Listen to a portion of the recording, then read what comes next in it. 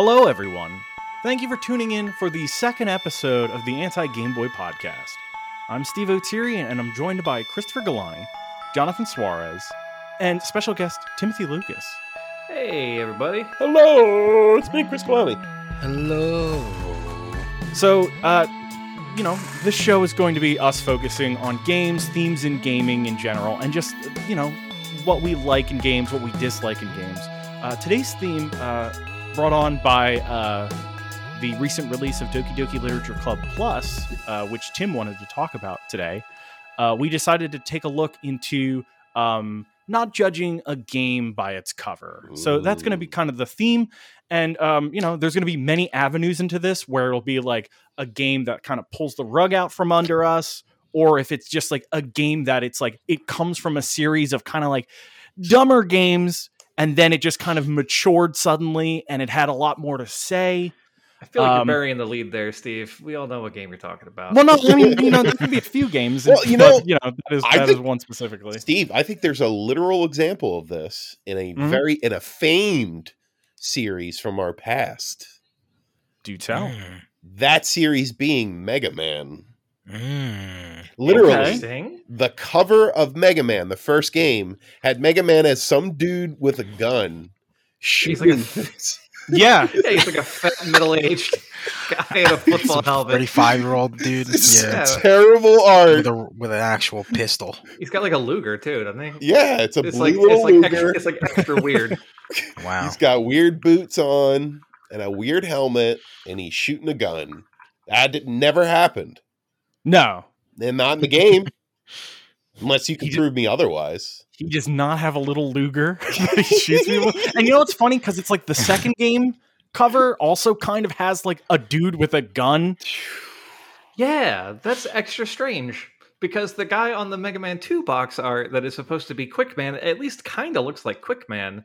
Mega Man 2, he's got like a visor on his helmet that like folds down, and he's again just holding a gun.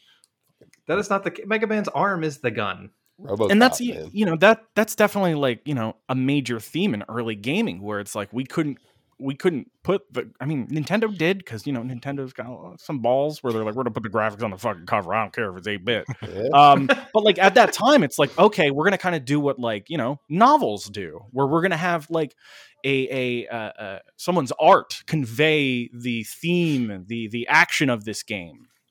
And then, some people went a little wild with it. Like, here's Mega Man with a gun. Come and taste the bullets. I felt like when they got Taste the art bullets. for their games, they were crossing their fingers the whole time. Like, I hope it's like the game that I made. Yeah, because it's like they must have sat down and had to describe that to someone. Like, what's the game you're making? Oh, well, okay, it's about a plumber, and he goes through tubes, and, he jumps on little mushroom monsters. And, like, imagine if that fucking came back. It's just like Mario with a gun unloading into a fucking like pepperoni mushroom pizza. You know for sure though that Nintendo definitely commissioned some art for the Super Mario Brothers box art, and they got it back and they were like, we cannot use this. They were just use the graphics. Just use the fucking graphics. It was a fat middle-aged man with a gun wearing the wrong color costume, and they were like, no, we're just going to use the graphics. Is that what a fire flower is in secret? It's just a gun. Yeah, that's what every game. That's all it is. Everybody just has huge guns. That's what they originally thought when they made these games, and the art tells the truth. But then they had to change them because kids were playing them. They had to give them plumber, cybernetic child. It was Lame shit like during that. the height of the satanic panic. Parents were freaking out. I'd say that was the most literal. Yeah, absolutely. Yeah, that's definitely. You could also argue Shatterhand is a great game with the worst box art I think I've ever seen in my whole ass life. It's a punch in your face, Tim. How dare you? I mean, it's the most literal. It's a man shattering his fist on your face, the viewer's face. Well, I mean, really, it's kind of like he's breaking it on the H in hand. He broke it on the fourth wall, Tim. Okay. He's And punching you know what? through. You're He's coming selling at me on you. this, Steve. And he's got those cool shades. Come on. I see. It's the dingy white T-shirt that's throwing me off here. But I think what we were talking about, the obvious one being, of course, God of War, in 2018. I mean, nobody saw that coming. Really. No, I mean, I certainly didn't. I posted that as a joke. Yeah, No, but it's dude, I think that's an original. excellent choice. It works out after you guys explain. So for me, I completely agree with Steve and Chris here. I completely agree because I had played God of War 1 and 2 on PlayStation 2. I never played the third one because I was kind of over it by then because it was like that kind of like actiony mash the buttons and cool shit happens kind of game, and I just wasn't It's the feeling Fight that at Club that point in my life. It Right. became the Fight Club of games. Right. Right, and like it's funny The and aesthetic. memey when Kratos can't read, so he beats an old man up until the old man reads for him. Like that's funny, but is it necessarily a good game? I'm glad Devin's not here, but I don't think so. I think the game, like, you know, the gameplay is satisfying. Yeah. It's got a fun loop. I think it's pretty shallow post that. Yeah, Yeah, after the first, I guess, 2, and it didn't really go anywhere, the series. it was still just I gotta kill Zeus, and then you didn't get to do it at the end of 2, and then they're gonna make me wait I'm gonna another have a game for threesome it. with these concubines, too, and it's Right. going to be real funny. I think it And was awesome. falling in love with these great characters that I never, ever thought I would do in a God of War game. I Right. don't Exactly, like that's- Kratos. Yeah, no, he sucks. I He's a bad I bad. didn't like Kratos, I should say. That's the escalation too, where it's those prior games that are just like angry guy, family dead, gonna kill gods, where it's like that escalates that new game, and that new game escalates those old games because we know he's this kind of one-dimensional character, and that second game it's like, oh, is he going to unlock that one-dimensional angry man? And he's got to hold that back for the sake of his child. Yeah. Right. Like it's phenomenal how fucking like how they both elevate each other through like dumbness and brilliance. It was a completely change of tone too, because you're not trying to get revenge in this game. Like you're not. It's not like the first. I mean, I get like Tim. I only played the first 2. Right. You're not trying to kill fucking Zeus because of revenge. You're literally like the actual premise of the game is you going on the tallest mountain with your son to spread his dead mother's ashes, and it's just beautiful. It's just that premise in itself. the Right. simplicity of the And premise, but the complexity of the journey. Yeah, dude. It's just like all of the old great movies Crazy. we have all been talking about. It's not the plot of the overall story. It's the development of the characters as you work your way through the story. The moment that sold me, I like God of War 2018 a lot. I don't necessarily love the gameplay because it just doesn't gel with me. I come from like the Souls games and it tries to be like them, but it's not quite as fluid as them. And so it feels kind of in this weird limbo for me. But the moment I was sold on the premise of the game is when the game fucking opens, the very first thing you do is a QTE to cut down a tree to make the raft to, you know what I mean? Like Yes. you are the very first thing you are You're doing is preparing a memorializing funeral this pyre. woman. Right. You are memorializing this woman who you don't get to know over the course of the game, and it is written all over the principal characters' faces, the just somber, meditative, sad nature of this thing you are doing. And I was like, oh, this is a very different God of War.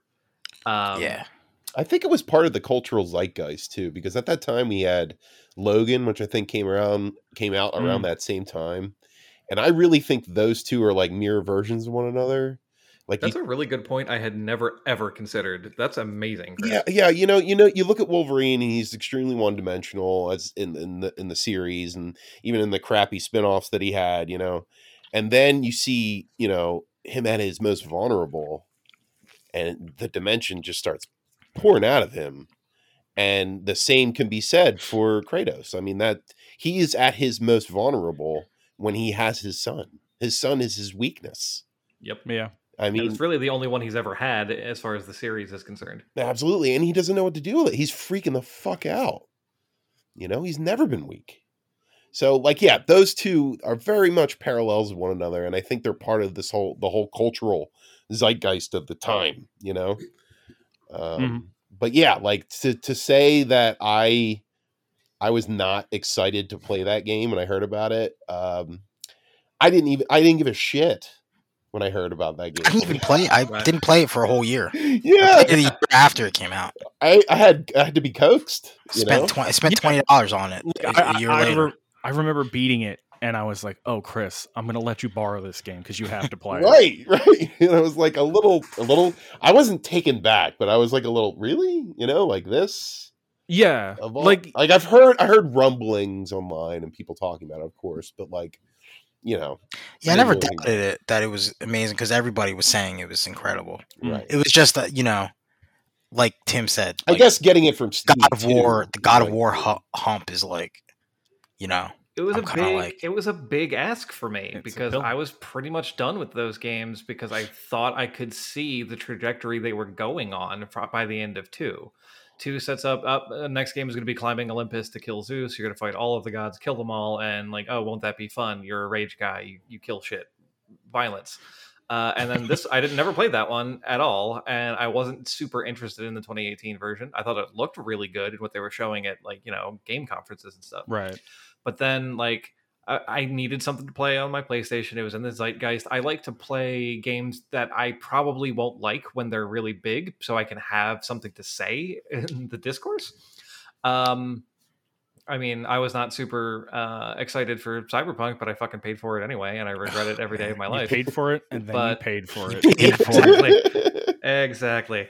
But I started playing it, and like I said, that first moment, I was like, this is a completely different game. This is using the bones of something that we all liked in 2004 because it was that era of 300 and, those Zack Snyder slow motion combat scenes. where you're like, brutal "Fuck yeah, action. abs and Vreese and swords. This is awesome. Right. And then it opens on building a funeral pyre for this woman who you and your son loved so much, and we as the players will never get to play. And the mystery of who that woman was like, oh, I need to play this fucking game. That was like what hooked me. The other moment that solidified this as being one of the best games of the generation to me, even though I don't love the gameplay all that much, is that story beat where you as Kratos go through a portal and you are killing elves in Elfland for a while, and you come back, and your son is like, where the fuck were you? did they ever confirm how much time passed by? It's like several hours, I think. Okay. I mean, I think it's longer than that. Surrounded. There's a stack of corpses. Yeah, Right. surrounded by corpses, which is really puts the period on that sentence too. You're Because like, it's what like the only fuck? like a minute long sequence of It's a like very short sequence for him, yeah. Kratos climbing. Mm. It's definitely like one of the moments where you're like, oh, this is like we're gonna get to see. We get to see kind of just like these two characters because it's like initially in the beginning of the game it was the mother that was dealing with what's the boy's name? I'm sorry. Atreus. Atreus. Thank you. Atreus. And it's like this is the first time it's like Boy, Kratos. is his name. Kratos isn't just like man in the woods hunting deer alone. This is like the two of them finally having to like spend time together. And this is like the first time like Atreus like lashes out at his father. Yeah.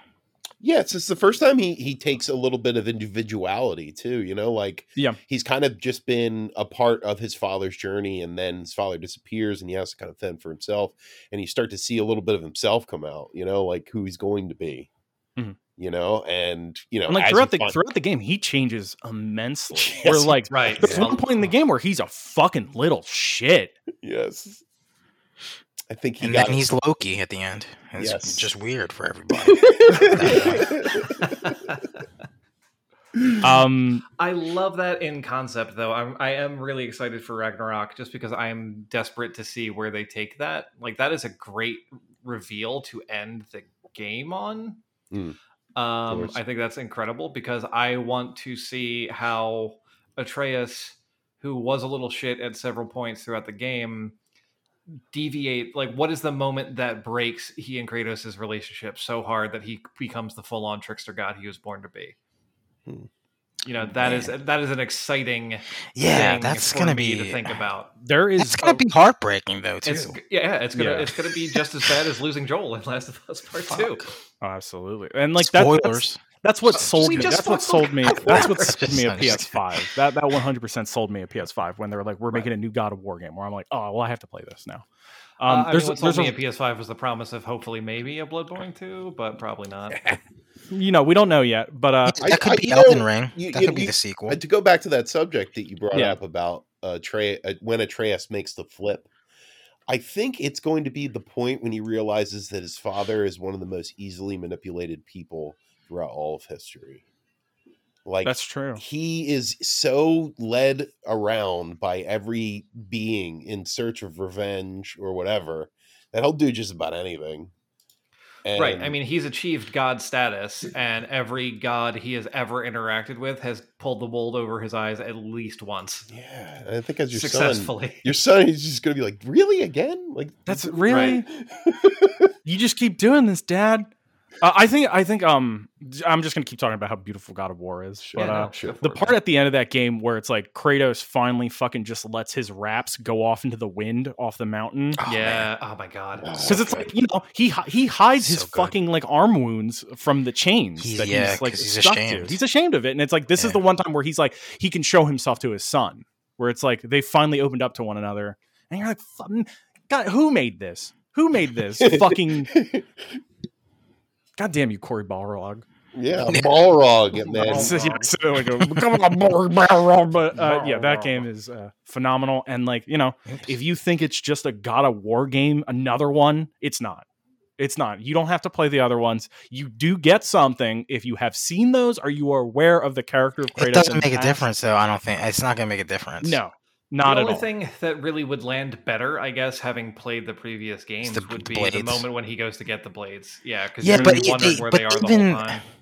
at the same time, though, they present that part so well that I feel like you still get a similar impact, even if you've never played it, right? Sure. Right. Oh yeah, no. If you I know mean, a little bit about the character, I think to it's begin with. it's a singular experience. Like you could take it for what it is on its own merit, not the other games. That's what makes it great. Yeah.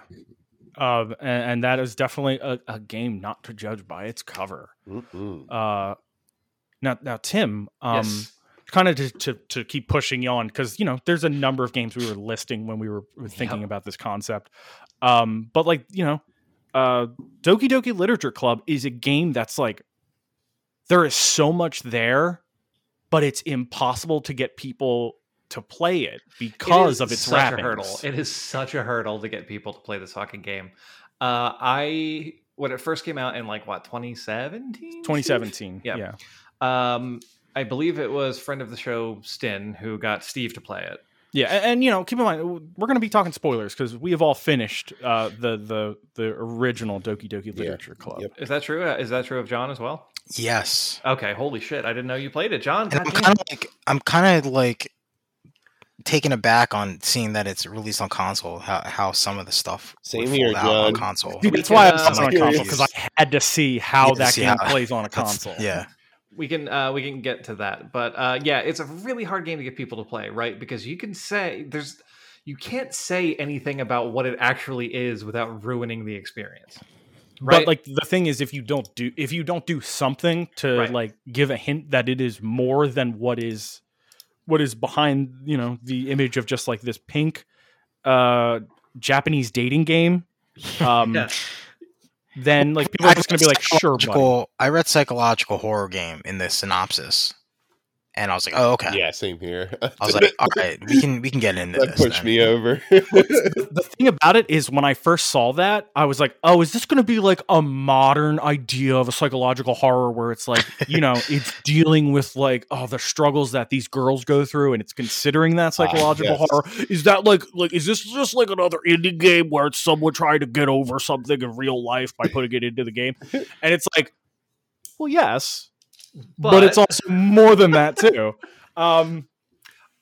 Real quick, I just want to say, when I first played it, because Steve told me to, he was absolutely right. I then went to my brother and my brother-in-law and said, guys, you absolutely have to play this game. It is so up your alley. I know what it looks like. Trust me, I'm not some sort of weird perv. Play the game. And they did, and it took them a while. It took a lot of badgering to get. It takes a lot of badgering to get people to play this game, because you can say there's more than meets the eye. There's something deeper happening here. I know it looks like a weird, pervy, like hentai game, but when they finally break through that wall, the pacing of this game, I think, is what helps sell it to people who are hesitant. Because within the first 20 minutes, you get to your first really big, oh shit, this is not what I thought it was. I think what really did it, and the way Steve was describing it to me, it made me laugh.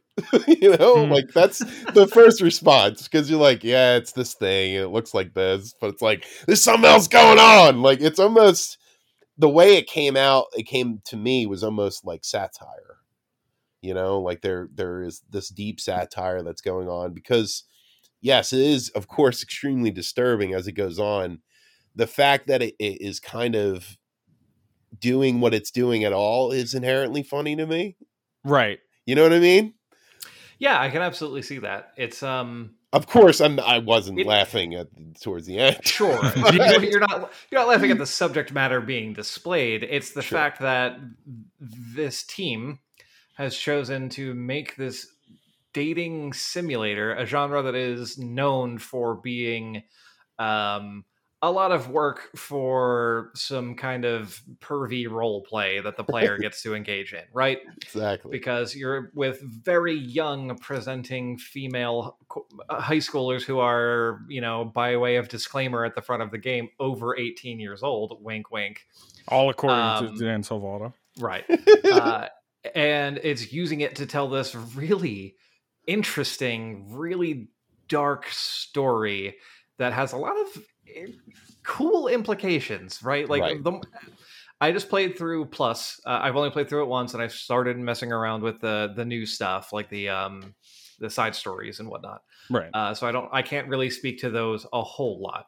But just playing through that first game again, I was amazed at this game's ability to hurt me just as bad the second time. Oh god, it's still rough. It's still brutal. I noticed that too. Like when I first started it, I was like, well, I can just kind of blast through these because I remember this game. Right. And then I noticed myself slowing down and just taking everything in the way I did when I first initially played again, where I'm like, oh, this isn't just like this is like a one-trick pony that comes later down the line. This is like a game that's like actually kind of well written.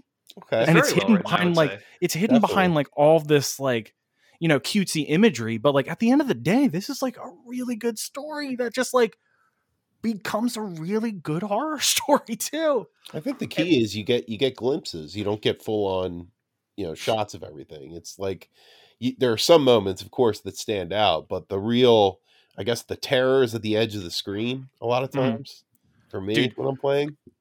It's wild when you go back and you play it again, and there's like all this weird foreshadowing in the things that the girls say that like you don't catch the first time. And there's a point, lot of that too. Yeah, there's a point where Yuri is talking to you, and she's like, "Oh, this club will be the death of me." Oh boy! And I'm like, it will. In about we're 20 minutes, fucking weekend together. Did you guys pick the same girls as last time? I did on my playthrough. I did things basically like because this is a game that has choices. Mm-hmm. I am one of those players who always thinks I'm going to do things differently this time. And then I have my preferences. I know what kind of person I am, and I can't break myself. Can't break out of the cycle. It's like playing Mass Effect. It's like I can't not choose Paragon. So Tim, who did you go with? So early game, Sayori. For those who don't remember, the girl who is like your best friend, and the girl next door who clearly has a crush on you. That was your first time? Awkward. This was my second time through. I played it once in 2017 and then never touched it again. Did you did the same thing on the first time through too? Yep. Okay. Same. I mean, I know who I am. I'm like, she's the girl next door. She's my best friend. We clearly have feelings for each other, but we're not expressing them because we're both wrapped up in teenage angst and can't figure out how to express our feelings. Mm-hmm. And this time I was like, I knew I couldn't, but there was still a big part of me that was like, well, maybe if I say things right this time, you know what I mean? Like you're just trying to justify doing whatever you think could maybe lead to a happier ending for Dude, Sayori. I'm the same way. Like when I watch a movie that I've seen like hundreds of times and like there's a part that makes me anxious, I'm like, oh, maybe it'll be different. You know, you guys sound like Walter White when he was describing when he was talking to Jesse, and he's like, if only there was a combination of words in the right sentence that would make all of this okay. Well, now I've got a lot of thinking to do, Chris. Thanks, you asshole. So in the second part, who did you go with? Yuri? Yuri, yeah. So I mean, Yuri's clearly second choice material. When I first played the game, I was 100% Yuri all the way through. In the beginning and the second. Yeah, okay. This time, when I first started doing it, I was like, oh, I'm going to put the words together. The first time you put the poems together, I still went for Yuri. And then I started thinking where I was like, I've played this game before. I know what happens. Let me change it up. Let me go with Sayori for this first part. Okay. And so I started going heavily into Sayori, and picking Sayori's words seems a little bit harder for me because like they kind of blend into Yuri's words a little bit too, where Yuri's words are more complicated words. Sayori's words, there's a point in the game where you're picking words to try and make a poem for the girl you like the most. But, you know, I was trying to pick those words. And so I was trying to make sure you choose those words that are like, they're not too complicated, but they're expressive of depression. And those are definitely like Sayori's words. I mean, some of them are happy words, which but they're definitely crossover with Natsuki. With Natsuki, who is Right, like so- the Doki Doki cute pink-haired girl. Right. And it's hard to pick words for Sayori because whatever you pick could easily be for either of the other two girls. Right. So I'm playing the game and I'm like, I'm going Sayori for this first time because I didn't do that originally. And like Tim, I was like, maybe this will change things. Stupid me. I'm an idiot. It does not change things. It does not change things. So the second time around, well, keep in mind in that first part, there's a part where the game kind of forces you to work with someone at the end of it, Right. where it'll be like, who do you want to work with for the big fair? Festival? Yeah. And the first time when I originally played, I chose Yuri to come over, and then I was like, well, let me do Natsuki because there's a point in that game where I was making poems for specifically Yuri and Sayori. So there's a point where Natsuki just looked at me and was like, fuck you, fuck your poems. I don't want to read them. Right. She So- specifically says, I know what you're doing. You're trying Right. to impress either Sayori or Natsuki, So, or Yuri rather. And she's like, so I get it. I'm not going to read your poems anymore, and you don't have to read mine anymore. The game kind of doubled back on me where it's like, I've already known what's behind the cover of this game, but like in my head I've jumped back to like what it sells itself as, and I'm like, oh well, I don't want this girl to be mad at me, so I'm gonna have her come over, and I'm gonna try and get a better relationship with her. And so from that, I made the second part of the game my push into Natsuki, Phrasing. which but you know, it's a ton of stuff that I hadn't seen before, and a lot of it is, you know, it's all depressing and sad and like Natsuki fucked up shit stories. is really dark. Because like I hadn't realized, and you know, I'll talk about it. So Natsuki's like storyline that's like kind of held off until later in the game is that like her father fucking beats the shit out of her and like doesn't feed her enough, and she is malnourished. That's why she is so small. She legit looks under the vending machine at school for coins so she can buy food at school. Oh my god. Yeah. It's Yeah, you don't brutal. really get any of that stuff. No. You don't go with her. But it's Good like Lord. the stuff in this game is so heavy, but it's also handled to kind of a masterful degree. Like, it's a game that I think if you have not played it, you should play it. When people say, well, don't spoil it for them by telling them it's a horror game, I think some people you do have to tell that to. Yeah. Right. I think I'd say play that game though with a caveat, and maybe saying, yeah, that it is something a little different, because I feel like Yes. I feel like some people recoil from unsettling things rather than fear. Like I think fear, people will laugh and jump and sort of accept it. But when it comes to this kind of stuff, when it hits a little harder and maybe when it's a little bit more unsettling and depressing, people just stop doing it. Right. You know? No, Yeah, I agree completely. Like there are 2 points in this game. No, go ahead, Steve. Oh, sorry. I was just going to say the new version of the game definitely, like, at the beginning of it, it has a part where it's like, hey, like the original one was like, this might have sensitive stuff for disturbed players. Yeah, I remember that. But the new one, like, it gives you 3 warnings that, like, you have to, like, click through, where it's like, hey, there's some stuff in this game that might, like, trigger people. So, like, if you want to kind of get, like, a gist of what's coming up, you can click this button and we're going to show you, like, give you spoilers for, like, those things. Or you can just play the game, like, without knowing. Which I honestly think is perhaps the best way I have seen that kind of material handled in the gaming medium before. Because first you have to click a disclaimer that says, hey, this game contains very disturbing imagery. It is not appropriate for children, or, you know, if you are easily disturbed, you might not want to play this. Right. You click through that one and it says, hey, just reminding you, even though you just clicked this other thing, there's some shit in here you might not want to see. If you are that kind of person we talked about in the first disclaimer, click here and we will show you what's coming up so that you are not caught off guard and it is not a traumatic experience for you to be blindsided by these things. Because my point was going to be that there are 2 moments in this game that blindside you completely on your first playthrough. I knew they were coming in my second playthrough. They still hurt a lot to have to sit through and watch. I think I know, but I think they are is. handled so masterfully and with such a detached sort of eye from the creators of this game. But the way that they treat their characters is profoundly human, and it rings really true to me. The first is when you walk into Sayori's room and find her hanging. Ugh. Yeah. Oh, that God. The first time I played this game, it was like probably 12:30 at night when I got to that part, and it happened. And my character is just saying, no. Why did I tell her that I care about her? She told me specifically that is the opposite of what she wants. And he's just blaming himself for this thing that he is seeing.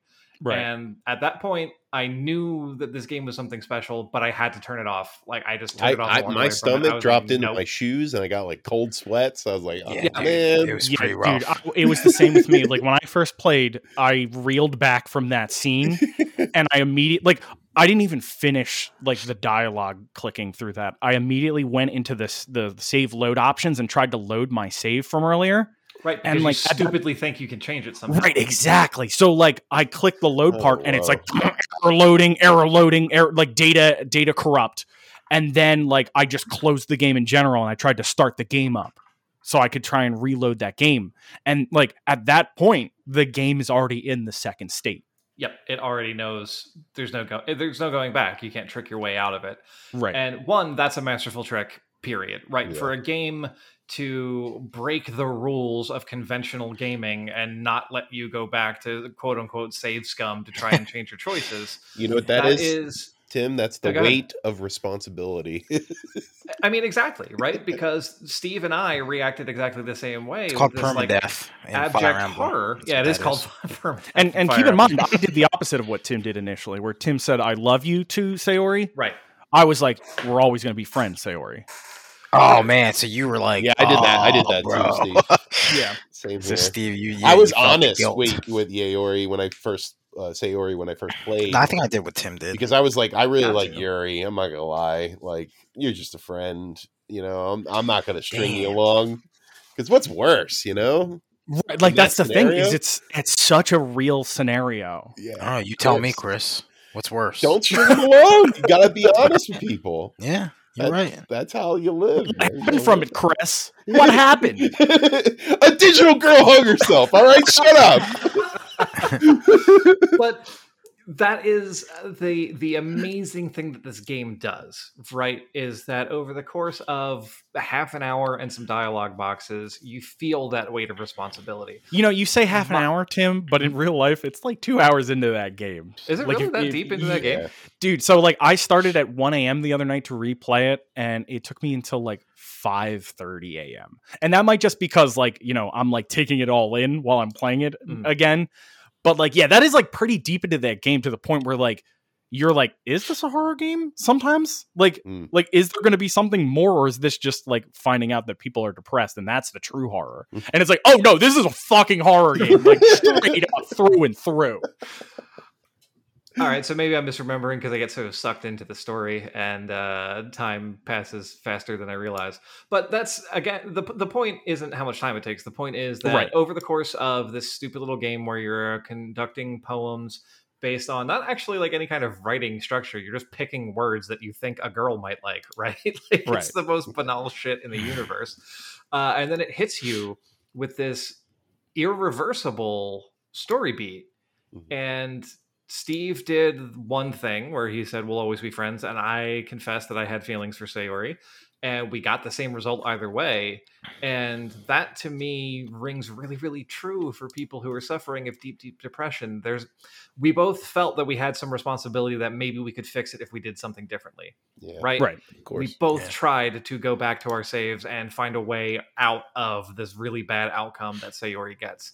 But in real life, sometimes that just isn't possible. And in this game, it's definitely not possible. And that is a really heartbreaking truth that I've not seen a game even remotely attempt to shed light on like this game does. But then it gets weird. Then it gets worse, and then it gets weirder. Yes, this is where we start to introduce the cosmic element in this game.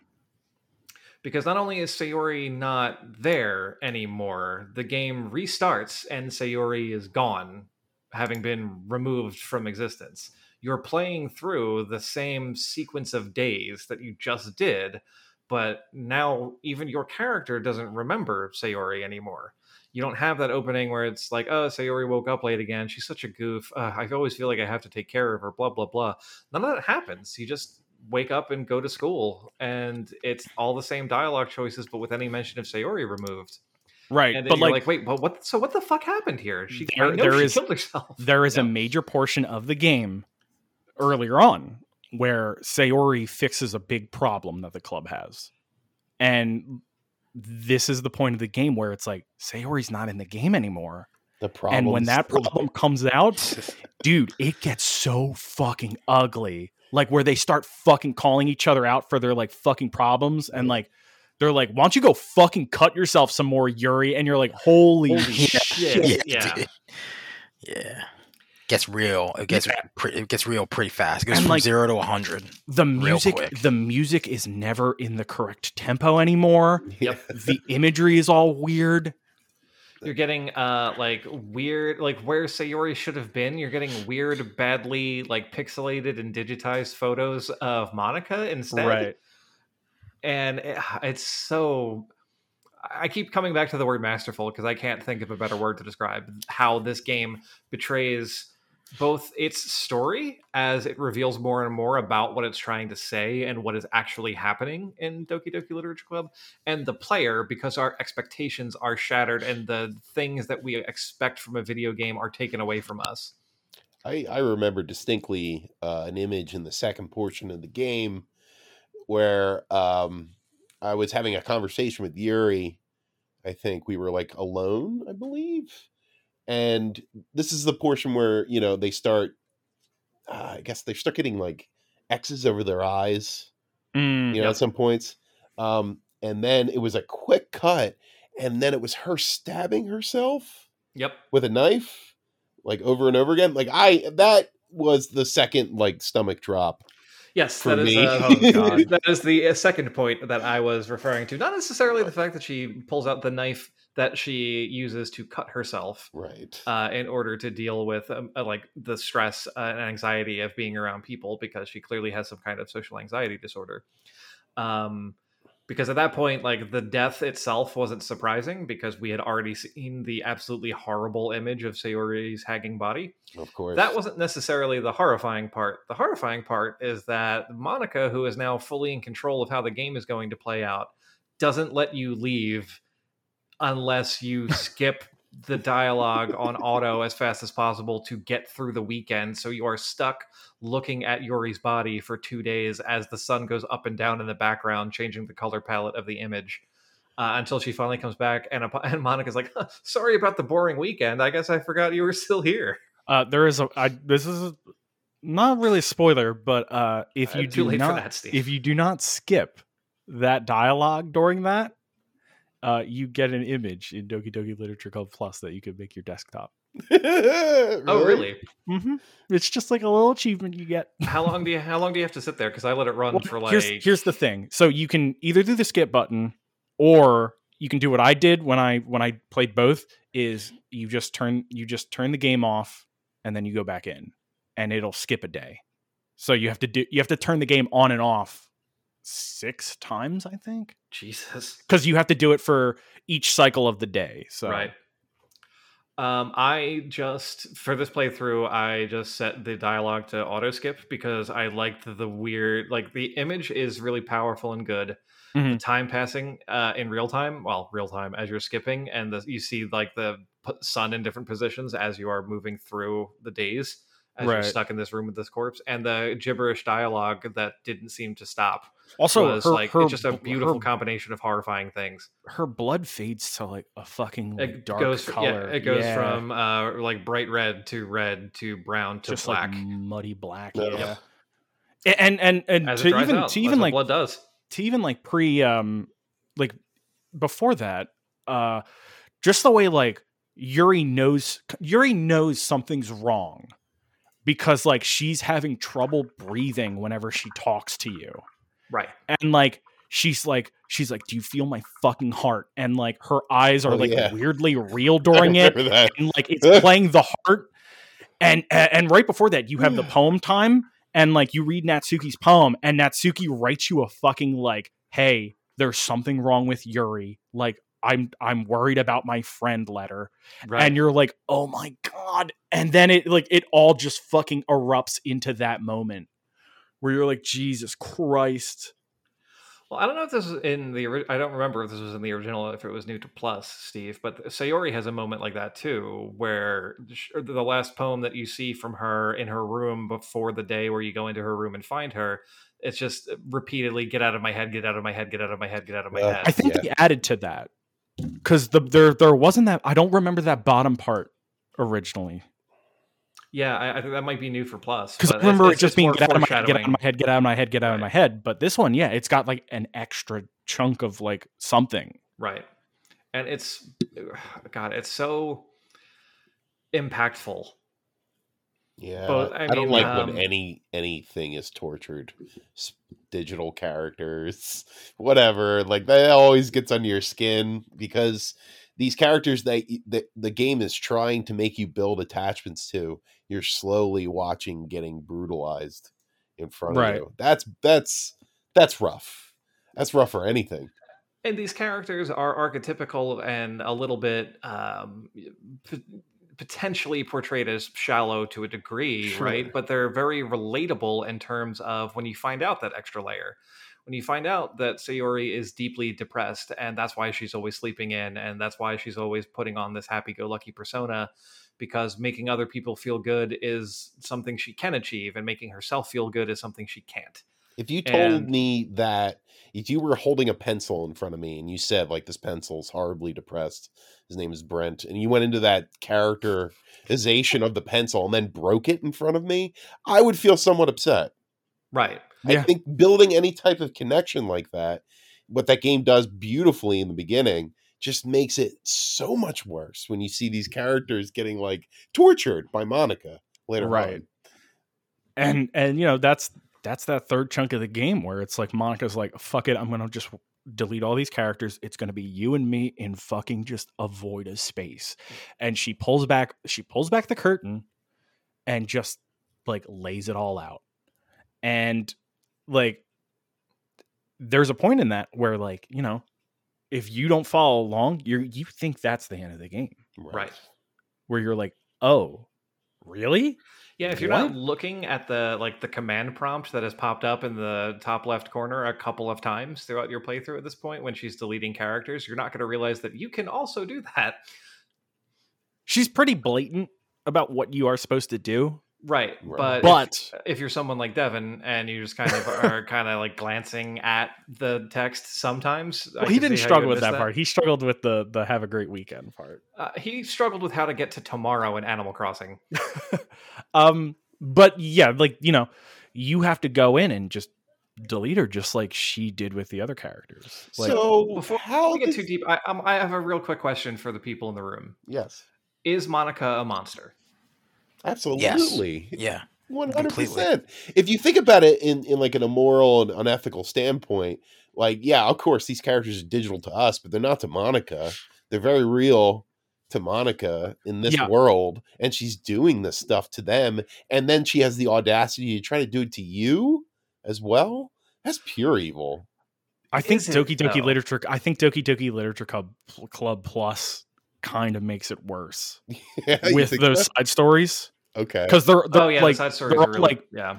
they're all like prequel like stuff too, to like how the club started to form, and it's all very well so far. I've only played like 1.5 of the full stories. I am in the same boat as Steve. Where the first story that I played into completion was this really earnest, fucking heartfelt character sort of piece of these two characters like fucking like Meeting each other and starting a friendship and they're caring about opening each up other. to each other, Yeah. like their weaknesses, like, and you're like, oh, this is really fucking touching. And then when you look back, you're like, oh, like these people opened themselves up to you, Monica, Yes. and you fucking drove them to the point of fucking suicide and just like complete, just like lunacy. Like, She's a it's master manipulator.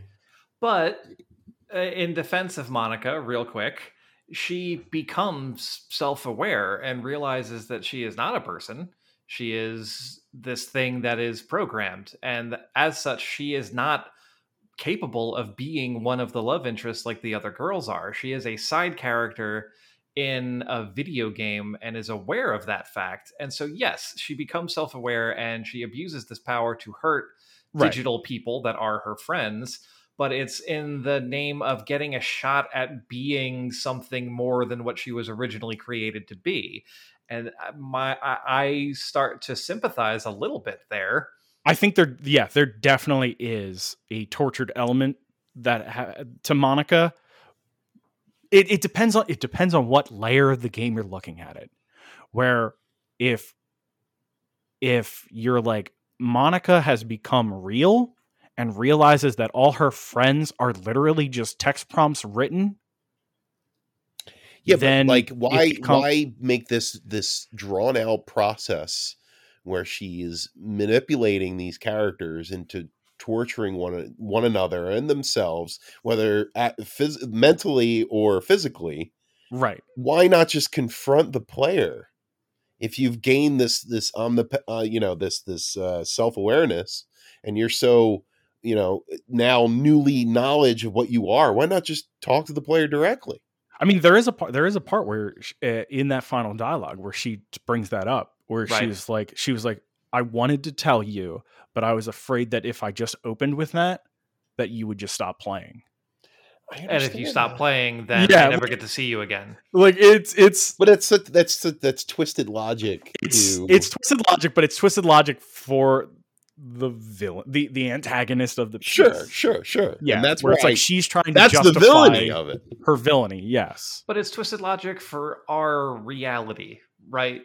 This is the perspective of a digital character because they're aware of the fact that they're digital. the fact. Okay, so here's the thing. To go right, back to the theme it of is- this episode, the fact that we can have these discussions about Doki Doki Literature Club is phenomenal. Right? We are getting mad at each other because we're pushing back on each other's idea of what is monstrous and what is not based on the treatment of digital characters by other digital characters.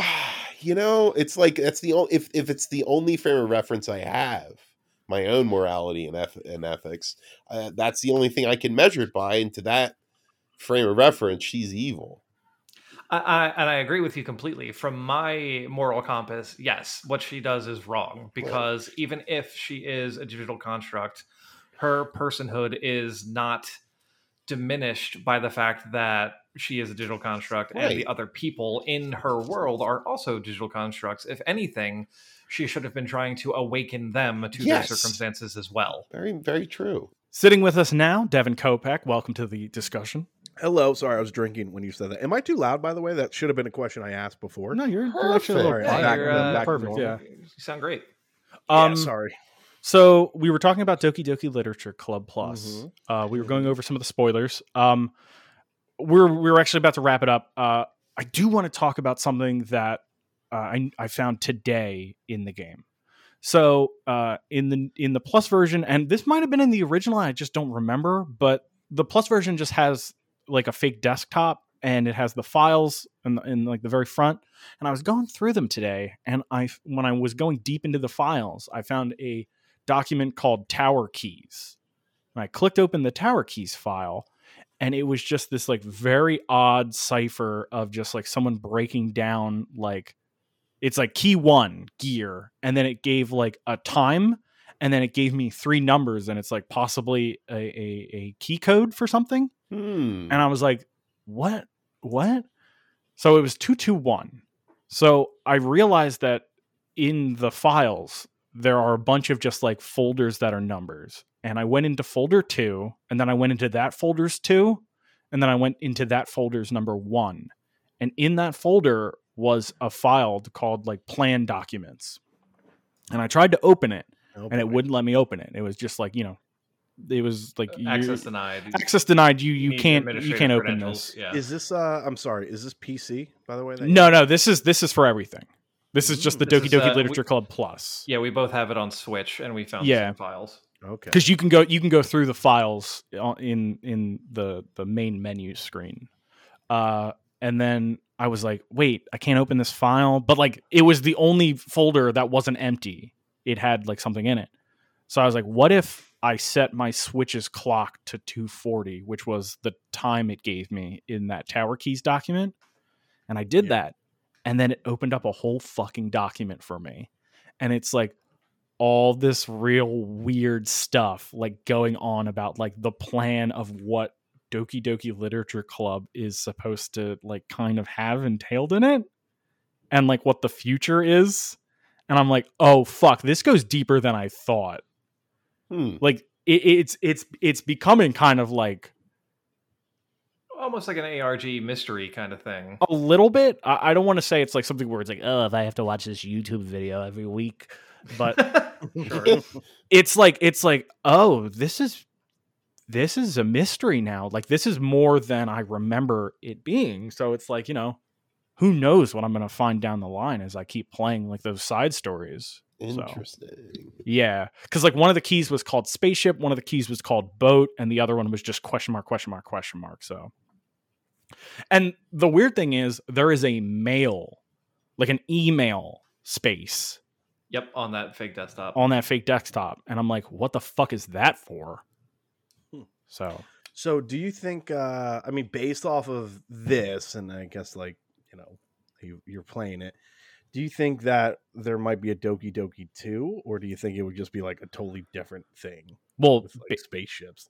based on that document that I read today, it says current plan, and it was like small VM simulation, future plan, medium-sized VM simulation. What is VM?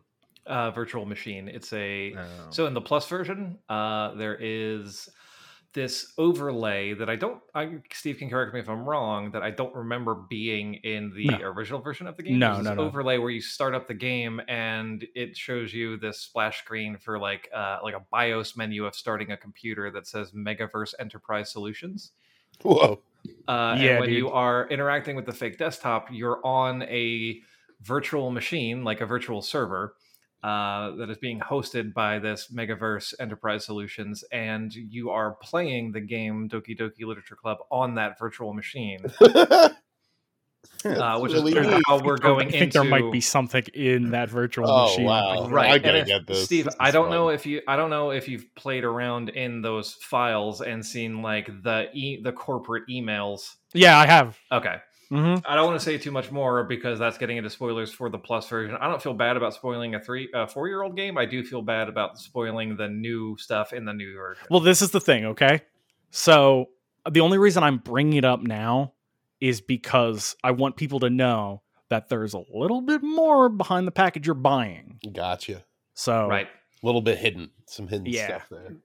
And it's, if I may, and I know this is going to get boring because I'm going to talk about a book for a minute. Oh, But God this, damn this, like everything that they're setting up with the virtual machine and the Megaverse Enterprise solutions and the hidden files and like the little breadcrumbs they're dropping, leading to the hope that there is something more here.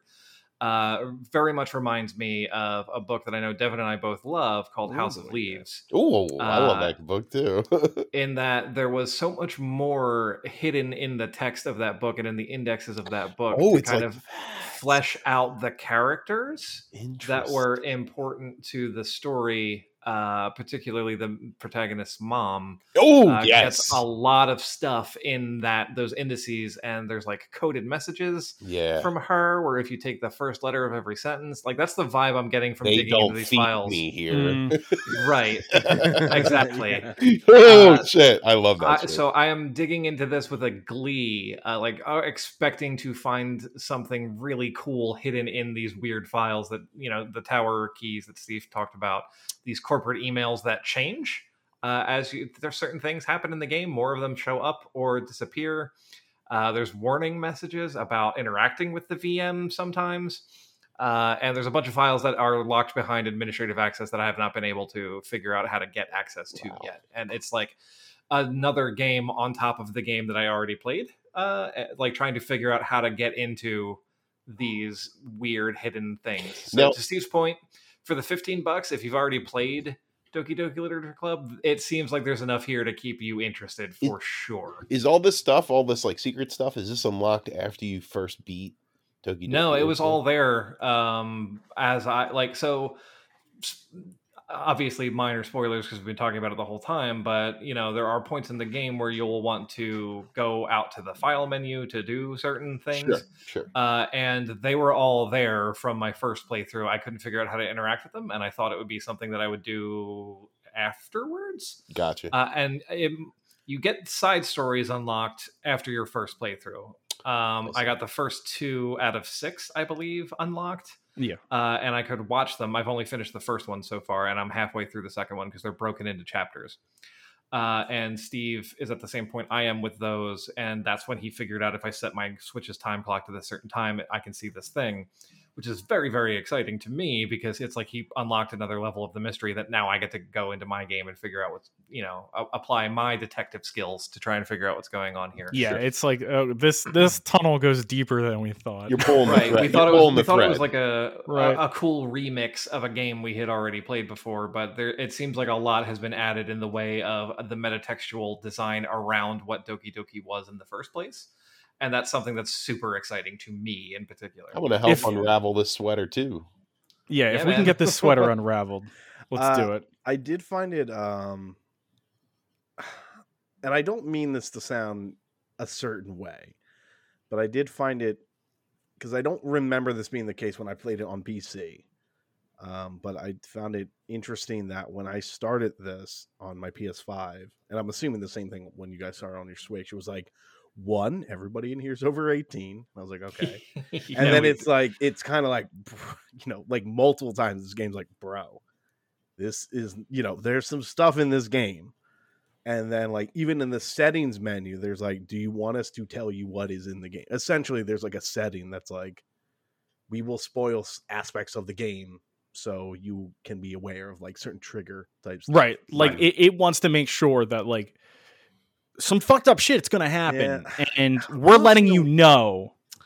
Yeah, in a way though, I almost like I get it. I totally understand why. I'm Right. also like, man, it kind of gives it away a little bit, but at the same time, anybody that's ever explained this game, like, oh, you should play it. Why? Oh, because like fucked up things happen. You're like, oh, okay, Mhm. and then from there use your best judgment in terms of trigger warnings and all that stuff. But I found that kind of interesting that it's in there. I think I have a theory as to why that might be, why they hit the trigger warnings a little bit harder this time.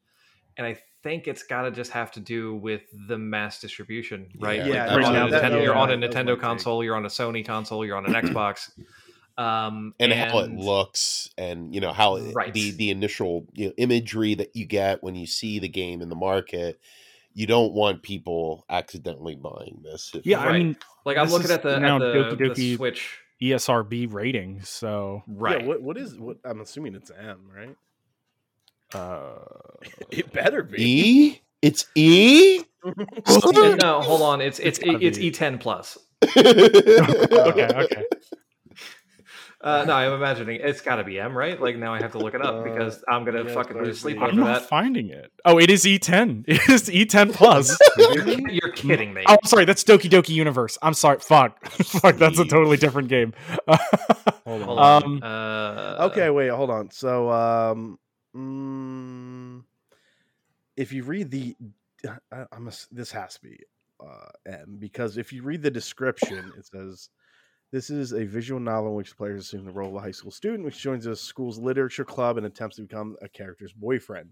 As players progress through the story, they can interact with one of Okay. 4 female students, and then some interactions contain dark thematic elements of instances of violence. It is an M-rated game. Okay, good. Wouldn't that have Blood, been strong almost the language, suggestive hilariousness? themes, violence. God, what if it was E? Yeah, man, I'll be honest. And again, I never actually beat the game, but I just never thought of this game as having side stories. I just thought they were more like replay it and focus on this character instead. So in the plus version, there are side stories that are like new content. Right, and actually replaying it is how you unlock those side stories. Yes. So it's like if Making you different focus choices. on Yep. these girls, then when you're writing your poems, then it will unlock those girls' side I stories. have to admit, there is a little bit of hesitancy to play this game over and over again for me. I feel like there's It some seems like stuff it's a in lot, it. but you Who's do your have girl? the skip feature, Okay. so you could just skip to You can like skip the big whole choices. days, basically. Yeah, you can skip Yeah. all the text to the point where you make a choice. Yeah, I was gonna say because some of that is you are just hitting so for anybody who's never heard this story, when I had first played Doki Doki, I played on PC, and I got to the big thing, and then the game, as you guys I'm sure talked about, is pretty kind of messes with you a lot, and I overcorrected, I guess, and I was like, the game obviously wants me to delete my save files. So I went deep into file folders and I deleted everything, and then it was like, no, you went too far. And I tried to jump back into it, and but a lot of it, I'll be honest, I think what really kept it was just me smashing the space button because I was just trying to get through the dialogue, and You're trying to get back to where you were. Yeah, and it just at that point, the magic was lost a little bit. And also, I think you told me that you fixed all the errors in the game, so you Yes, just played yes. a normal dating simulator. That's at cool, that Evan. point. Yeah. So wait, You figured it out. which one? What if that's the big secret? Like you just fix the game. So it's, Oh, who it's did fucking you- easy. who did you guys go after? Steve, Cancel who did you Walter. first go after? When I played in 2017, I originally just went hard Yuri because she's a tall girl who is She's got She's a big tall old- goth girl. Big old she's a brain. tall goth girl, pretty much. Yeah. And then the second time I went with Sayori and Natsuki because I hadn't actually ever done those before. So Okay. I Tim, always who'd you go. after? I go Sayori first, and then Yuri after that happens. Okay. Chris, did you play this, right? Yuri. Yeah. John, It was just Yuri the whole time Wow. for me. Wow, bunch of. I mean, the my group has a first type. go Yeah, we're a through, Yuri I story. went with Yuri. Dude. Well, I'll say this at the risk of sounding like a mini baby genius. When it comes to the actual gameplay of like picking the words, I just kind of picked my favorite word that I saw, and most of the time, Yeah, I went with it my was a gut, too. Yuri. I was like, what's a word I like more? And like effulgent. I was like, that's a fun word. And then of course, Of course, Devin that's a was Euro writing word. for himself. God damn it! essentially, yes. And Yeah. There then, should you be a know, little Devin icon that hops. listen, she got big old honkers. So let's be honest. Then with you her. find out that Devin is allergic to pizza. Like that's his tragic story. Whoa, Devin! But you love pizza. That's why I have to leave it out. I have to let the ingredients congeal, so it and then, defeats the. and then my head starts spinning, and you're like, "Whoa, this game's got a twist!" Whoa! But yes, I if you haven't played this game and you've sat for this entire time to hear us talk about it, why don't you do yourself a favor, Good play it? fucking luck, buddy. Do your fucking fun. Yeah. Just play it. Just play It's it, on man. everything now. Play it. Yeah, that's If Is you it on want a game- Xbox too? It's on Xbox as well. Yes. Yep. It's like 13. Oh man, system seller for Xbox. It needed one. wait, is it on Game Pass? Because I don't think it's on Game Pass. It is not on. Actually, Game I would have been pretty mad because I have Game Pass. That would have been disgusting. I'm a Game Pass member. Is it on mobile? No. No. Not yet. I feel like that it'd be pretty good on mobile. Oh, absolutely. Would it work on mobile with some of the things? Well, that's what I thought about That's why- console. Yeah, that's why Yeah. the Yeah, Plus to be version fair. introduces the virtual machine. And you know what? The Switch version does have touch controls. Does A it? little Yeah. creep, Switch is yeah. basically less powerful than your phone. Imagine anyway, like these getting days. an ad in the Doki Doki Literature Club phone game. It's like a castle defense game, and then Monica just takes a big shit all over it. Imagine getting a Funny. Switch update where Just it shouldn't- makes the Switch more powerful than your phone now. Oh, dude, it unlocks. Yeah. Yeah. It unlocks the Listen, pro version. guys. if you Imagine wanna updating hold the off- Switch so we're not on 2013 technology. Yeah, if you anymore. want to have a Switch that works the best, just get the OLED version. The Metaverse VM loads a lot faster on my PS5 than it does on the Switch. I'm just Whoa. saying. I I'm bet. just saying, guys. Interesting. I'm just saying. That's a SSD for you, baby. By the way, I fired up my. This is very, very off topic, but I fired. Well, one, I thought my Switch was broken today, and I was like, "Oh no!" But I fired up my Breath of the Wild save, and I was like, "I have no idea how this game works anymore." It's kind of upsetting. You trying to power through that bad boy? Well, Oh, I might so play I'm it again. Actually, I'm thinking. I know I know now why I mean, I know why. I know now why you cry. Is what- But I'm thinking I know But it's why something I you can't can never trigger do. because I've been trying to trigger a specific cutscene, and I could never get it to trigger. And then today I was like, maybe I gotta do this thing, but I haven't tested it out yet.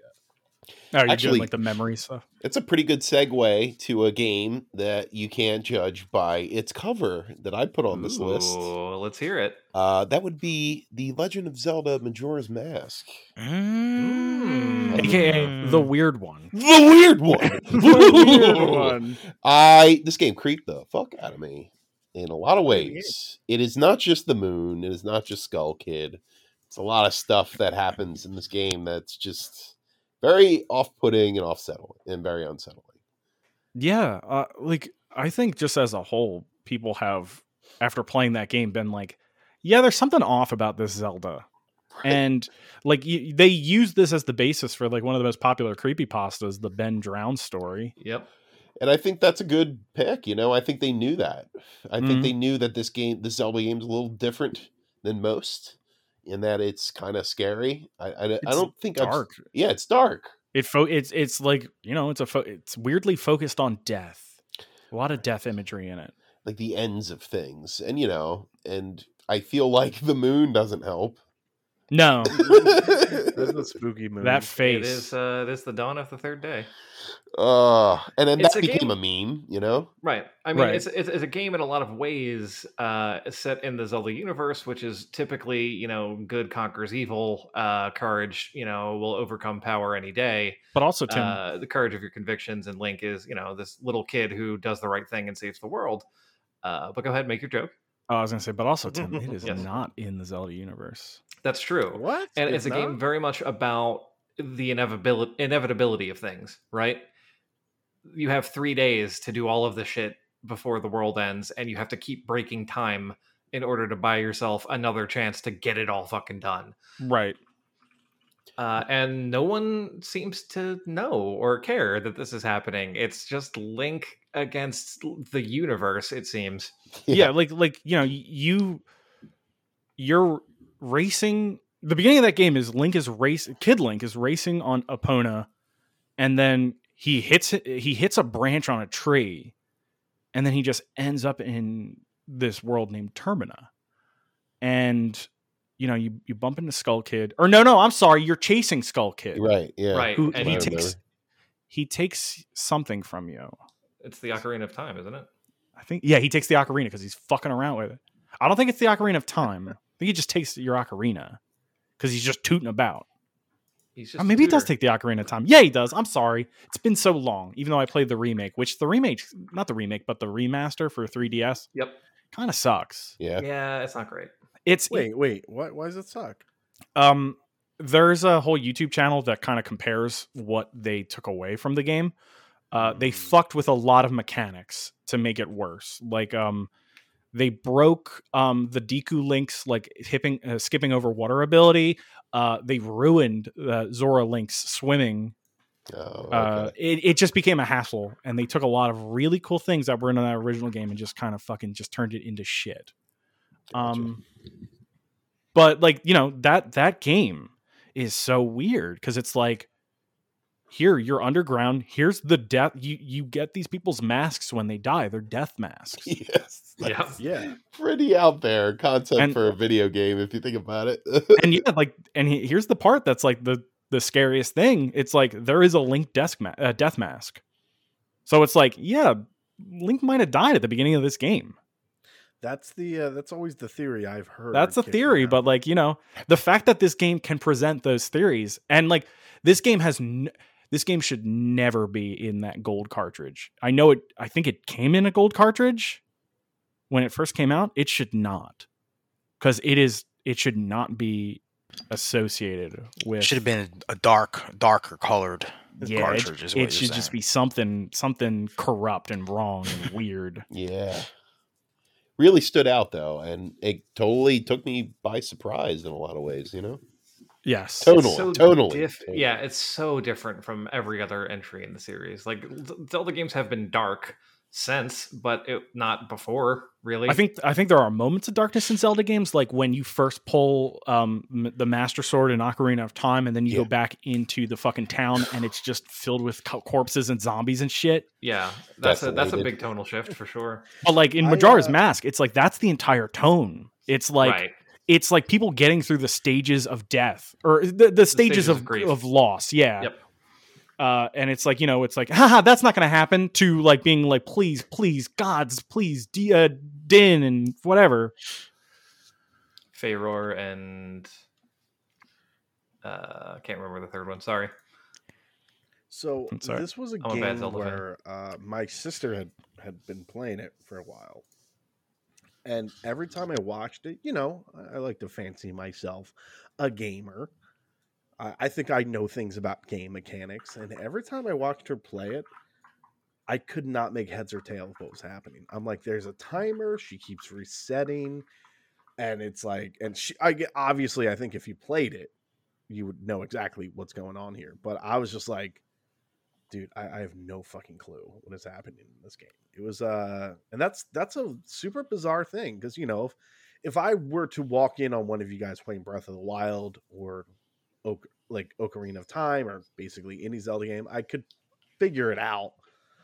Majora's Mask just seems like really, it's a puzzle. Strange beast, man. It really is in a lot good? of ways. I don't know. I think it's just weird. It's different. It's not necessarily, that's not saying it's good or bad. I feel like Mhm. I was expecting something and I got something completely completely different. I don't want to say it was a bet, like as in like a joke, but it was like I always hear the history of like this was like a challenge by Miyamoto or something. It's like, you have a year to make this, and he was like, Wow. fucking all right. And then they just like, I don't want to say farted it out, but they did it, and I it's think you're right. super bizarre. And I don't know, man. It's so unique when you look at every Zelda game. So yeah, this is the super weird abstract one. And you're like, yeah, okay. I think where it always- succeeds the most is changing the nature. Like Zelda has always been like a game about puzzle dungeons, right? Mhm. Like you get a new power as in the dungeon and you use that to solve the puzzles, and now you can go change the overworld because you have the fire rod and you can burn down the moss and go into the cave, right? But changing the entire structure of the game to making that the puzzle is not how do I advance through this dungeon, although that definitely happens in Majora's Mask. The puzzle is how do I get out of this 3-day loop? How do I actually do everything I need to do in the amount of time that I have? And that structure is really adventurous for a game from, what was that, Steve? 99 2000. or 2000? 2000. Really, really, really adventurous, especially for a company like Nintendo, which, as much as I love their games, focus on kind of doing twists on the same formula. It kind of is, but it super isn't at the same time. There's a plot, a side plot in Majora's Mask that always has like a really creepy I mean, the whole game's creepy, but like there's Lon Lon Farm, but I forget the version in the Termina version. In the Termina version, but I think this it's is the thing essentially I those remember the characters. most, now that Yeah, you're bringing and it it's up. like aliens are going to come Yes, that's right. at the night and they're going to take the cows, and like the girls are like, we're going to fight off, or the little girls are like, I'm going to fight off the aliens tonight. And the older sister's like, you can't do that. Just, we have to hide tonight because the aliens are coming. And if you come back and if you don't do that mission and you come back, they are fucking like, they are pod people when you talk to them again. That's right. But like, yeah, like if you go do that mission, you're fighting off fucking aliens. Like, it's fucking wild. Crazy I idea. I think it's called Romani Ranch. Romani, yeah. Which seems weird because that's the name of an actual people, but okay. That's a cool game. That's a cool game. It's a really cool game. And I think it fits the topic we're talking about, which is games that surprise you by not being what you expect. What other games come to mind? Does marketing count as a cover for a game? Absolutely. Yeah, totally. So why don't I bring a little game that came out last year called Cyberpunk 2077? I was It's the bad expecting one. a good game. Yeah, I mean, the bad this, route, John. you could definitely take this in a negative route where something is sold to you as being the best next thing, and then underhanded tactics come through, or just like we've said it multiple times. We fully expected this game to be the best thing we've ever played in our lives, based on everything that's being sold to us. That's how they sold it to people. I think it's even simpler than that. We were sold a game that would work. Yeah. It wasn't that. It doesn't have to go that deep, is what you're saying. We were told we were buying an actual game that we could play. Yeah, like that in its face value is wrong. Oh God, It was not right. We bought a game that was not finished. Yeah, and like they went out of their way to show like, this is what the PlayStation version looks like. And it's like, that's not what the PlayStation version looked like. Yeah. Yeah, it was such like bald-faced lying and marketing Yeah. again. What went wrong, you think? Was it the fact that they tried to do too much with such little time? I think it was a bunch of people in a boardroom being like, well, we did so good with The Witcher 3. Why don't we make this huge, massive thing? And this will be in it. And this will be in it. And this will be in it. And then when you realize at the end of the day, it's like, these people only have like one huge game under their belt. Like, Yeah, that's Witcher 1 and 2 were fine games, but not Masterpieces. crazy successful like Witcher 3 was. Yeah, well, they were on a very, very direct upward trend. It was like Witcher 1. People really like Witcher 1, but you know, it's kind of not even on those facets though. Like even the facet where it's like, oh, we're the good developer that's going to do everything right. We're going to give the DLC for free. Right. We're going to do everything correct. They created an image that they were like, from Poland. We're different that than they were Western a AAA developers. studio, but they acted like an indie studio. Like we're all about like a customer, and this is how you do it. We're going to be the standard in the industry of how developers should treat their customer bases. Well, they weren't that. And now we're at the point where they won't even show their sales numbers because they're so embarrassed. No, they just got back into the PlayStation Store. I really think it's a it was problem one of It's July of 2021 currently? Yes, it is. It's that long. I think to me it sounds like a situation of you have 10 people employed in a certain department with 9 people talking about how great it's going to be and one person actually doing the work. I mean, Like- it's as simple as they Molyneuxed themselves. Yeah. Right. Yes. They talked about Mhm. how great every feature of this game was going to be and how deep they were making the systems when really it doesn't matter how big your team is. The technical limitations of the platforms they were aiming for are going to hold you back from doing 90% of those things you promised. And But that's not even. Is that even the whole story? Because like this is the narrative that people tried to run with during that entire fiasco, and it was the narrative was, oh, why are you playing it on old technology? upgrade your systems. Scrub. Upgrade your Yeah. system. This is Right. built for next gen. Even though the same year earlier in April we got The Last of Us 2, which nothing still looks as good as that game. Yeah, right. In my Yeah. opinion, and that's on Gorgeous. PlayStation 4. With really cool like gameplay mechanics that were built into like the graphic system, like that rope. And it And always look- runs amazing. Yes. Like, Right. and at no point was I like, oh, what's up this fucking Oh. frame drops and Yeah, shit. at no point you were like, oh, I should have just waited for the PS5 version so I Right. could play something on an optimized system instead of playing on old technology. But John, that's Naughty Dog. They're a first-party They're Sony thing. Naughty They Dog. optimized for the PlayStation 4. Cyberpunk had to come out on all the consoles. Well, actually, I'm not gonna lie. I do think there is something to optimizing for one type of No, console. I think that, I mean, yeah, that's absolutely true. But also, don't sell the bill of goods that you are pulling this off on every console. That's where you fall down. Yeah.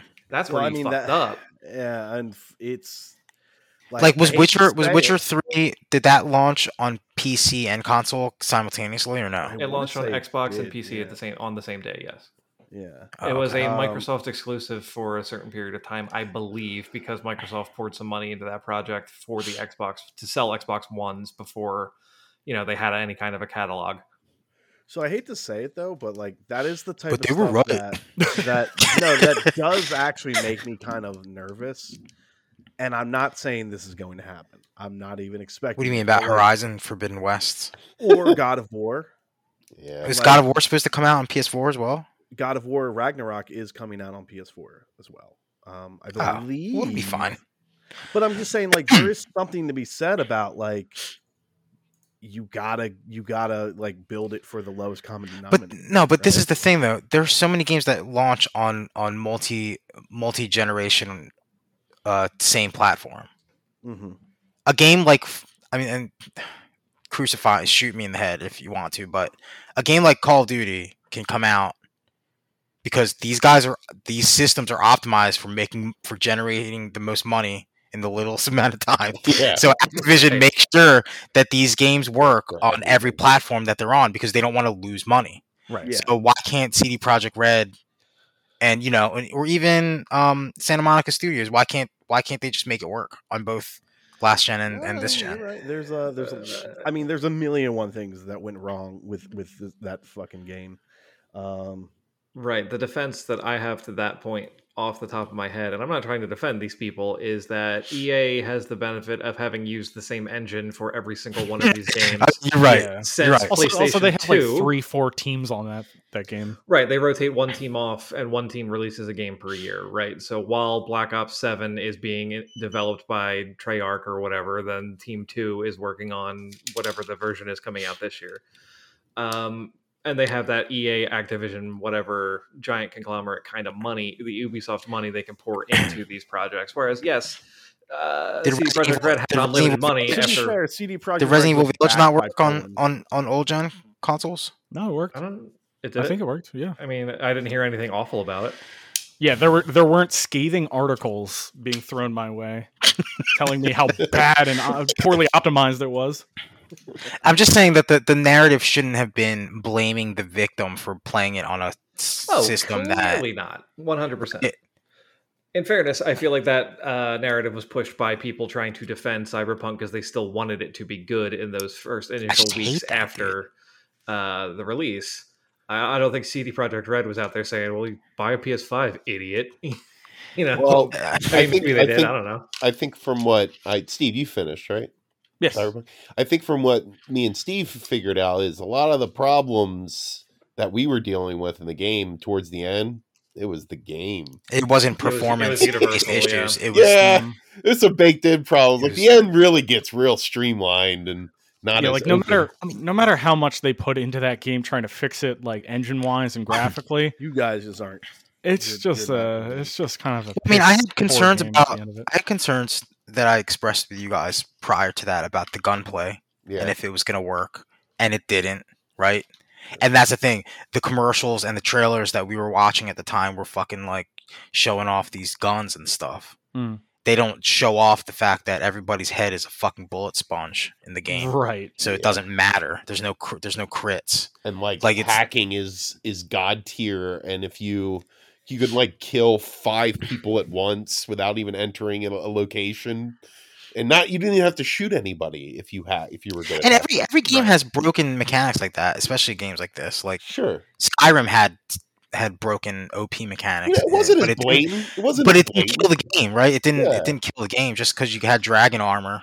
2 hours. 2 hours. Right. into the game Because it, other you know, other methods of playing doesn't the make game the were game viable. unplayable. Yeah, didn't Right, make the like game unplayable. the problem with Cyberpunk for me, I didn't finish it because I hit a point where I was like, I'm not enjoying the It's story waste- choices I waste get. time. Like Yeah. Johnny Silverhand seems like a shoehorned in thing. At one point, about what I imagine is like 65, maybe 70% through the actual story missions in the game, you get your big speech from Johnny Silverhand that was so bad it made me turn off the game forever. Where he lays out the stakes of the plot, which are corporations are bad, and it's like, yeah, I'm playing a cyberpunk game, dude. That is the point. It's so Like, like I got it. one dimensional. Like his thinking is like, really, this is why Right, you were.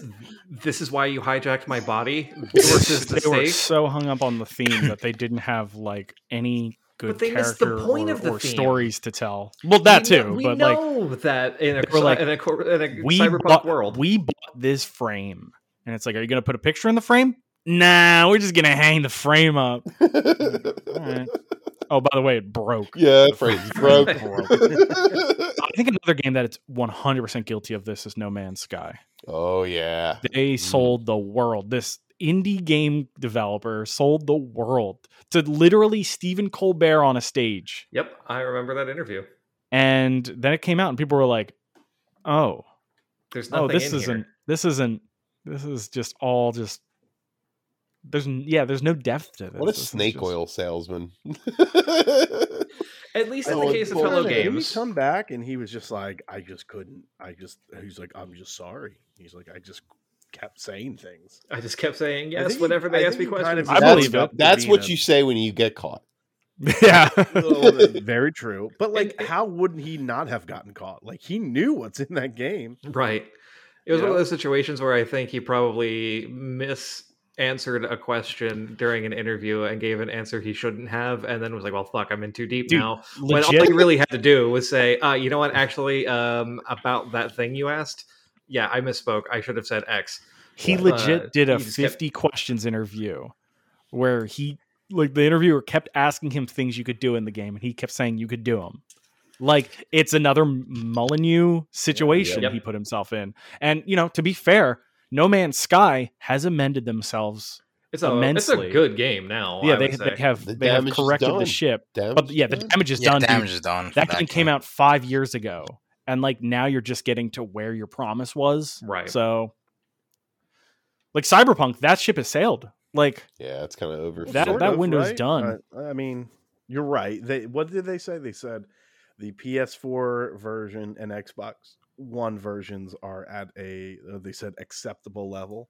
what now the they're fuck now does they're that mean? working on yeah right. Their Yeah. acceptable level of release was not acceptable. No. Well, that's what I mean. Yeah. They're saying like, hey, at this point, essentially, I think they just said we are now going to start focusing on DLC and like the PS5 and Series X versions of this game, which is again, that's the version I played.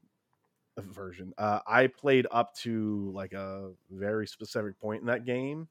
And I was like, you know what? I'm just going to treat this like a fun demo, and let me know when the game's done, because that's all I got. To me, hearing the words "we believe the performance on last gen consoles are at an acceptable level, so we're going to focus on DLC" is saying, "Oh, this has gone so poorly that we need to start generating money if we're ever going to have a hope of actually fixing our problem. So we need to Yeah. sell our 5 defenders the DLC in order to be able to fund fixing the rest," which is not encouraging. I will say, like a battered wife, I'm like, oh, The Witcher 3 is gonna have new DLC, and they're yes, please, yes, Daddy, feed me more, Daddy. But at least Witcher is done. You know what I mean? Yeah. That game no, works. That's just gonna get a That's a fun safe bet. graphical update, and it's gonna get, I think, a new costume based off the show, and yes, and How funny would it be if the new Witcher content is broken too? Oh man, that would be that would it. upset That me. would be That'd it. Yeah. upset me. Like, come on, Sorry. guys. You fuck with your bread and butter. You shouldn't have a company anymore. Here's a question: CD Projekt Red. Do you think they're done as a? I mean, they're obviously not done as a company, but do you think they've tarnished their brand so much that the next new IP that they come up with will not be marketed as such? I think it's going to have to be a lot more Witcher stuff until they're allowed to do. Man, they something. gotta ride that Witcher. They gotta Yeah, ride the Witcher I think crutch. it tarnished the industry. The game industry. I don't yeah. trust Yeah. anybody You know, anymore. it's fair. I'd say that's a fair statement. I don't I trust. mean, yeah, anybody. you can't trust. It just proves that even the 'Cause they good were developer is shady as fuck, right? Yeah, Right. man. They were the beacon of hope in the third party pool. Yeah. Well, of yeah, at games. the time Right. they were the company that they couldn't miss.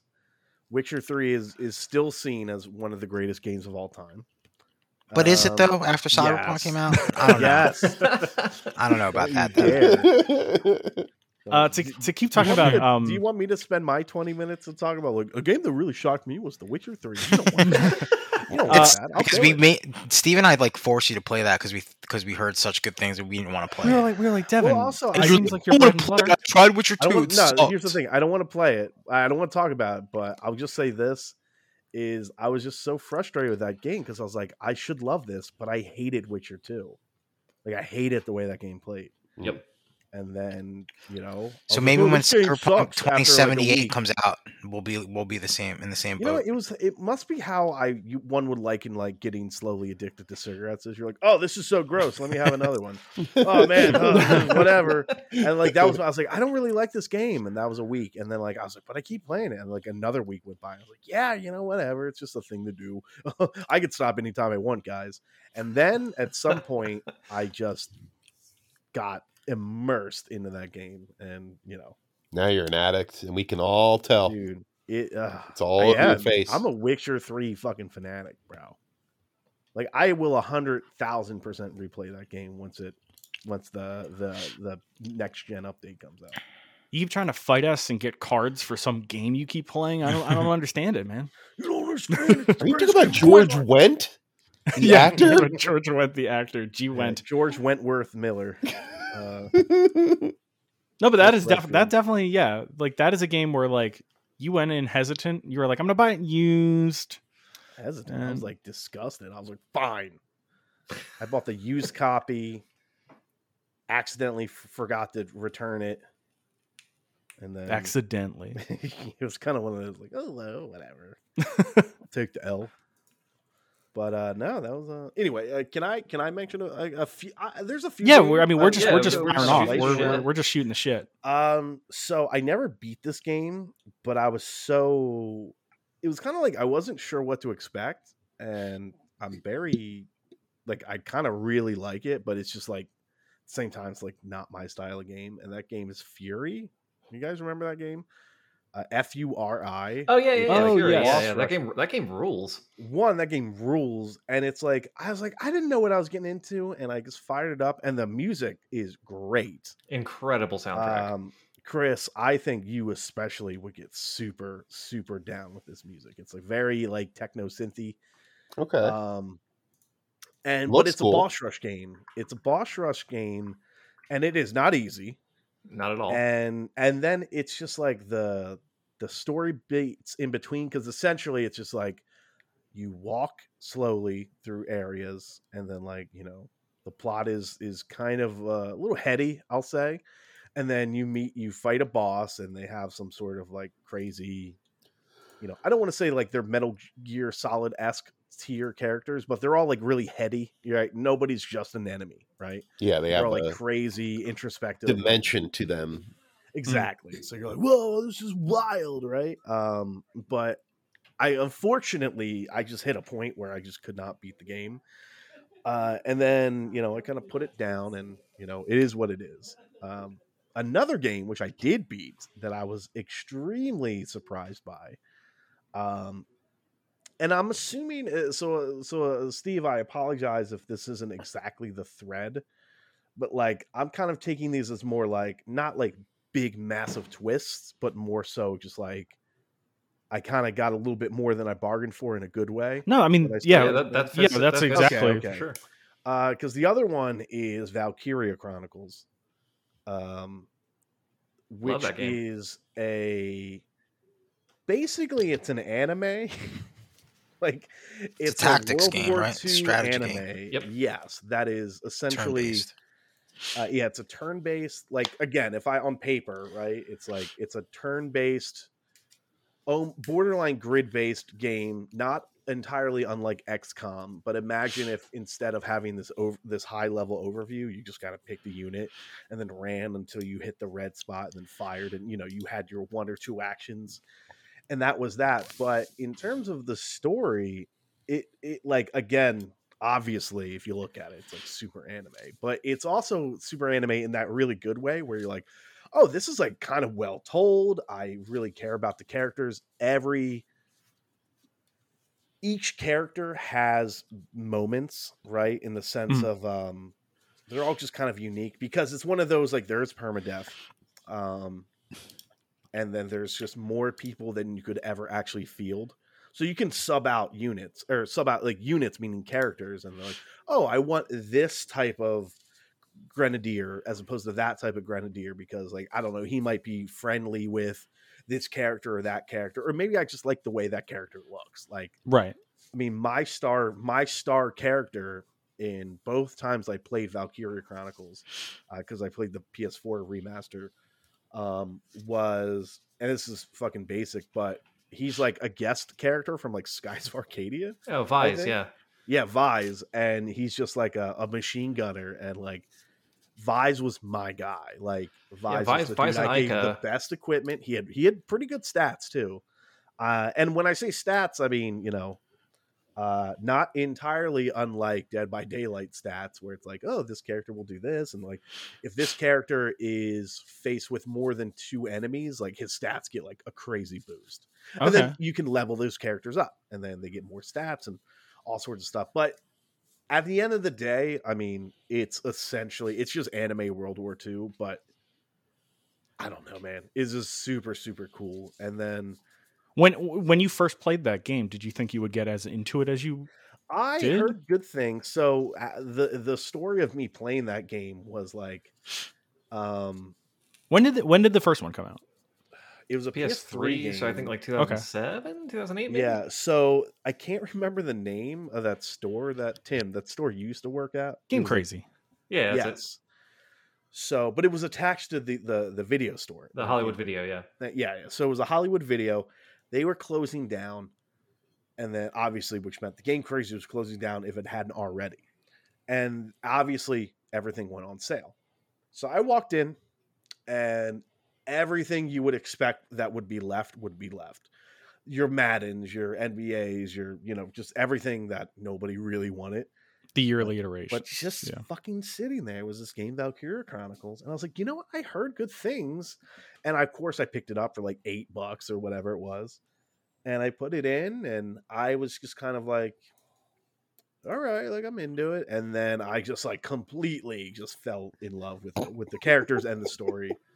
And I was all about it, dude. Devin, I got a picture of your favorite character.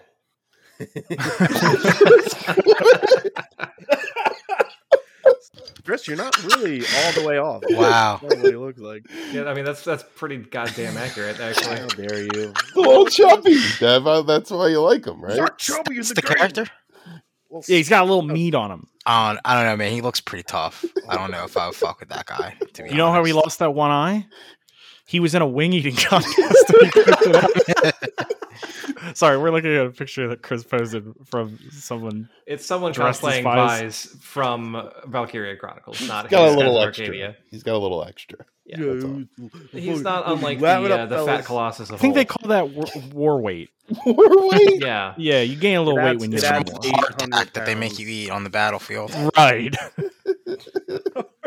Well, that's how Ocelot was born. He was born on the battlefield. Yeah, it was. Extra fat. He was a food baby. And then there are a few others, but I'll just mention. We do not have to get into this, but Walking Dead was another just fucking. Oh, monster. good one, Devin. Yeah, that's a very good one. I was like, "What's this?" Like, Yeah, you guys made me play that fucking game while I was living alone with no friends in Atlanta. yeah, you're welcome. it's a bad time to play that farmhouse level. Dude, I mean, yeah, I think that game just goes without, because that was like Steve and I played the demo. And we were like, "Yo, this game is great." And then like I think Game's I went home and bonkers. I played the demo because like once you play, it's like, "Do you want to buy it?" And I was Right. like, I was like, Yes, hell sir. yeah! I don't know about you guys. "Oh Yeah. my god, dude, yeah, it's just Yeah. it was so fun, you know." It was really cool, especially because it had that episodic structure. So it Mhm. felt great to have something to play for like 2-3 hours, finish that chapter, and then the anticipation of waiting for the next chapter and being like, oh, what the fuck is going to happen now? Like Yeah, just it- thinking about it for a My- month until the new one came out. My favorite thing was so Devin would play it, and then I would go over Devin's house. yeah, And yeah, I would play on my save over at his house. and I would Right. So judge he could him. see all my choices. And specifically in episode 2 of Walking Dead, I chose the wrong dialogue option when you're trying to make sure Clementine doesn't eat the food. Oh no! I screamed the wrong thing, and Clementine just shoves a big old fucking spoonful of human meat into her mouth. Oh, Big old God. chunk of Mark's leg. Ugh. Yeah, And Devin's like, "You monster." yeah, well, because I think the craziest thing that I had witnessed, because I made my girlfriend at the time play it, and the beginning scene of that game is just you're in the back of a car, a cop car. The cops like just talking, and then he hits a zombie. Right, he hits a zombie. And there's a big car accident. But like one of the options is you could be like, look out, hey, watch out. There's somebody in the, one of your options. Right. But the game also says you can also just be silent and not. Make Yeah, a you can just choice. let whatever's happening happen. So my girlfriend was playing this, and she just chose the silence option, and I was like, "That's some crazy shit." 'Cause it's just like you're watching because you have time. And she just opted to be quiet. And I was like, that's some fucking hardcore Jesus. shit. You learned a lot. You learned a Yeah. lot that day about her. I know. I learned. That is some some things I wasn't- sociopath behavior for sure. Yeah, I was like, I was a lot nicer to her after that. I found out. Perhaps she was banking on the little known law that if a cop runs over a pedestrian while they're transporting you to jail, you get out free. That's she Mm. was like, yeah. I mean, technically, he did get away. So Technically, yes, Lee does get away after there that. is that. God damn it! That's one of those games I need to finish. I did season 2, and then I fell off for all the reasons everybody else fell off. Yeah, I never played the other season. Yeah, I never even started Dude, them, to be season honest. 2 was good. Devin, you gotta go back and play the Back to the Future Telltale game now. Dude, Didn't he? I started that. It's too annoying. It is. Yeah, kinda I annoying. think we're gonna play any of The those worst Telltale one, games. the worst one's the Jurassic Park one. That one. Oh, I sucked. forgot they did that. That one just outright stinks, and it's kind of like frustrating because that's a game that I think if it was made post Walking Dead, it would have been great. But like they were kind of figuring out the kinks because that was They- the they first were one where it learning was their like style. you could die in this one. Because before it's like Marty's never gonna fucking die. No. You're not gonna accidentally get Marty McFly killed. Only if he's silent when the DeLorean Yeah. hits a guy. But as a result, it was made before, so it was kind of like this crawled. So Walking You Dead can always go to another but- time period, Martin. We'll just go back in time and bring that guy back. They never do. that's what comes up. That's the little text. They never will. They never will. Yeah, I think that and that in line came with a lot of their choices where it's like the Fable one, Wolf Among Us, Mm-hmm. and Also great. the Borderlands one. Shockingly, Well, That's that, another like- surprise, you know? yeah, like I think that's their like, honestly, not counting The Walking Dead, because that just by itself is kind of very, very wild. I think Borderlands just might be their tightest. I don't even say tight. You think it's better just than like, Walking Dead? dude, it's really It is really because good. it's funny. Yeah. I'll say this: it's very funny, and the stories is that its sales were like shit, but like it was just this dedicated team that would just essentially put themselves into crunch mode just so they could finish it because they were like super behind it. And I'm super thankful for those people because that game rules. it really and elevates like all the Borderlands stuff, and like the fact that like they were in It's the Borderlands best 3, they were Borderlands like, well, story. we're gonna have all these characters in the game. It just shows how big that game's like story was. So yeah, it's kind of one of those like hidden gems, so to speak, because at that point everybody was past it. And I'll just kind of mention this last one that really comes to mind was and I don't know if anybody mentioned it, but Spec Ops: The Line is pretty, like, I had picked it up because I heard it was kind of crazy, Mhm. and then I was like, yup. This game's yeah, pretty this is crazy. one I never played, and I always wanted to, but like the things that I've heard of that happen in that game is wild. Yeah, it's Because it's very it's mature. definitely like it's playing on the post modern warfare Yeah, well, I mean, gamer. like Spec Ops, the history of Spec Ops is just like nothing. Like, they're just like C tier, just like third person shooters. You're gonna run around in the Midwest, Yeah. Middle East, and, Yeah. and shoot people. And like Oklahoma. I remember seeing, yeah, like Rangers Lead the Way was their first ever Spec Ops game, and like, let me tell you, that is not that's not the same type of game. But I Devin, remember the trailer, the interviews they would do was all about the sand mechanic. It was kind of like a game with a gimmick. It felt yeah, they were selling it as that, yeah, where it's like, look at this sand, and people are like, who the fuck cares? everybody's like, okay, cool, I It's guess. sand. Yes. Devin, do you remember the white phosphorus mission in this game? Yes, I do. Okay, can you talk about that? Because I feel like that's the big one Yeah, that people talk about whenever they talk about this game.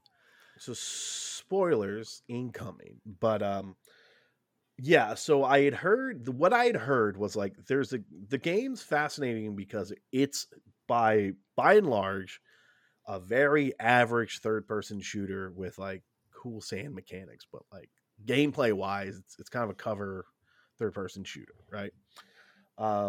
But they're like, there's this thing that happens in the middle of the game where you do a really bad thing, and then the game kind of gets turned on its head a little bit. I'm like, okay. And yeah, there's a scene where you're being attacked by enemies, and there's just like this white phosphorus like setup laying around, and you're like, no, we got to do this. And Yeah, like, you're but there's in white the phosphorus. gunship, and Yeah, it's you're either that or like I'm in a bunker or something's happening. yeah, you're in the like the plane above, and you're like, let's fucking take them out. That's the fucking terrorist. That's the terrorist base. Yeah, well, Drop the because fucking white phosphorus. So it's like, you remember in Modern Warfare where you're in the fucking gunship and you're gunning down the terrorists. Yeah. You're shooting like fucking white phosphorus at these people, like in Modern Warfare 1. yeah. So because- that's what the mission starts as. Yeah, well, because you're getting shot, and it's like, well, let's just do this, and you're like, you sure? Like, bro, we're getting they're firing at us. We gotta stop. And then you realize that they were essentially defending a bunch of civilians, and then you walk, and they don't really pull too many punches. There's like children with mothers holding them, screaming, and they're like melded together Jesus. because you murdered them essentially. But like that's just like I don't want to say the inciting incident, but in terms of like where the game goes past that, it really is, because then your character starts losing his mind like more and more. So, and they just do fun gameplay things where it's like before, right? You walk into an area and you're like, okay, this is obviously a combat area. And then you're like, oh, we got bogeys on our left. And then he starts going like, kill these guys. And then he'll say, murder these fuckers. Like he starts losing, just like the game dialogue starts getting crazier and crazier. And then of course in the story, obviously they're like, hey, are you okay? Because you essentially, your brain essentially fucking breaks because you did a really awful thing. And then, you start getting flashbacks, and then there's kind of like a choose your own ending type of thing, which I kind of don't like, if I'm being perfectly honest. I kind of think they should have picked one or the other. But it's very much oh my god, what is that? What's the Apocalypse Now? I see. Style. Yeah, I remember hearing that they were heavily inspired. Yes. But I mean, To beat listen, a I ferocious think- enemy, one must become cold-blooded and yeah. And do then what the enemy won't do. That kind of thing. pretty much. So it's like, it's a twist in so much like, if you look at previous Spec Ops game, like this is not at all what anybody was really expecting to play. Right. Like a really heady third person cover. Like imagine if Gears of War went that direction. You'd be like, what the I just wanted to chainsaw. Damn, I just murdered a child. What are you doing? Damn, I just chainsawed a child. God damn it. So there's that, right? But I mean, listen, I think in terms of like the mechanics, it's like really nothing to, go home about or anything like that. But Right. I do think it's kind of, I don't want to say like required playing, but like, yeah, dude, if you just want to deal with some very average gameplay mechanics, but like a pretty wild story, I think it's fascinating with how they do it, and it's just kind of a shame because they never really did anything with that, I'll be honest, I don't know if there was ever a Spec Ops game after that. Well, think it sold like shit, right? Yeah, I Did you guys don't know? think it sold that well, but like I don't know if that team ever went on to do other wild shit. Developers. Maybe that's why they did Jaeger, wild shit, because Darkside they're like, Game we're making a Studios. Spec Ops game. Yeah, like Let's it just do does some wild feel- shit with it. Like in a weird way, it feels kind of sneaky. They're like, all right, we got this Spec Ops game, and nobody really gives a shit. So like, let's do something kind of wild with it. But Ambitious. no, like I just think it would have been cool because like Far Cry did that, right? Like it would have been like a Far Cry situation. To a where, like, lesser Far degree. Cry- Mm. Right. But I'm saying like where like Far Cry 3 had like kind of a crazy villain, but that game was successful. So then they're like, all right, that's our thing now. Like, Yeah. Spec Ops. Yeah. If Spec Yeah, you're Ops was like blew up, that Well, I would mean, have that's been what their happened with thing. Modern Warfare, where Modern Warfare, like, there's a fucking nuke that goes off, and like your Right. main character dies. Like, and Yeah. then in the second one, they were like, well, we have to top that, so we're gonna do no Russian. I was going to And bring then that up. Yeah. the third one is they nuke fucking Paris, I think, or no, they set off a biologics weapon in Paris, and you just watch a child die in front of you. Yeah, that's not the stakes you want to keep raising or the No, things you wanna no. keep with the video game. That's like have this happen once in your game to like maybe, but like don't be like, how are we gonna top this child dying from a fucking biological weapon? I don't know. I would have liked that. 1980s, we're gonna have Ronald Reagan's head explode. Like what? That's pretty cool. Yeah, I'm into that part. Yeah. Yeah. I don't think Spec Ops is anywhere. It's nowhere free. You can get it on Steam probably dirt cheap or probably. something. Or for dirt. Or For sand. dirt, yeah. Sand, because they were big fans Sand. Lots of The sa- sand. Chris, the sand mechanics. of that. Sand mechanics.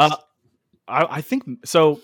Metal Gear Solid 2, I think, was a big, because I was so Oh, excited yeah. for this game, Me and like too. they sold it on like, here's Snake, he's in a fucking boat, you can interact with everything. He's in a fucking. He's in a boat, bro. fucking boat, and that's like, I don't know, the first hour and a half, and then the rest of the game you play as like this new dude, and I like, Dude. it's not a bad game. It's really The good. gameplay's It's fun. a great game. Yeah, But like, it's a fun game. He's just regular dude though, right? He's not. He doesn't have the fucking robot legs. like in no, Metal Gear at Solid that point, 5. he's just Regular. like Yeah. he's just Regular like a Raiden. pretty ass Raiden? pretty boy. Is it Raiden or Raiden? It's Raiden. Raiden. Right? Yeah. Yeah.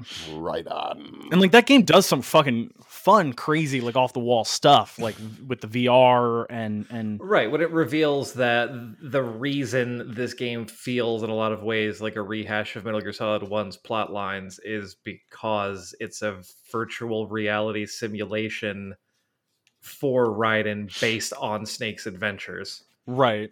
It also came out early in the PlayStation 2's life, Like 2002? Yeah. so 2002, it's I probably, think it that was showed like people a the little bit because of that was 9/11. like the title to get at that point. Yeah. Yeah, Yeah, and I remember being psyched, and then I just remember never really getting truly over that hump of playing as Raiden. I think the story too kind of Raiden. took such a drastic turn towards nonsense. Mm. I think Yes, What are you two talking was about? It kind makes Weirdest complete one. sense, Chris. I think with one, like the story's kind of compelling. It's about the military-industrial complex, and there seems to be some sort of power struggle going on between these shadow organizations. That's really interesting stuff. I like that. And then with two, it's just like, well, there's vampires and a fat guy on roller skates. Who is the best villain in that whole game? Listen, He does have a mixed drink on him at all times. as far as like a game's cover being, or a game, what it was in the first game versus what it is in the This second. is right though. He's a fat guy on roller skates. Like Which is What the great. what? But like what? What? Clearly, it's- you never served, Devin. I mean, it's definitely comes out of nowhere, and it's totally different than one in that respect. The tone and the characters are completely different, right? It is. I mean, the tone is wildly different, and that's intentional. And it's not. It doesn't necessarily always land. I think everyone here agrees that the gameplay is great. It added that first person Right. ability to, like, peek around corners and do cool shit with that. And I think that the broad strokes of the story work for me personally. I'm the one person on the Discord who is consistently defending that game. That's not true. I think the You have Paul. You got Paul. Yeah, but Paul's an idiot. I love Paul. But I think Rain also agrees with me that game is good in certain aspects and very weak in others. I would also argue, if we're talking about Metal Gear Solid, that 3 is like the inverse of 2 in terms of the surprise. Sure, Yeah. absolutely. Because the surprises in that game are all generally good. There's a lot of silly shit in that game too. Yeah, But it is an evolution of the I'm going to take wild leaps in this story I'm telling, and maybe it'll work out.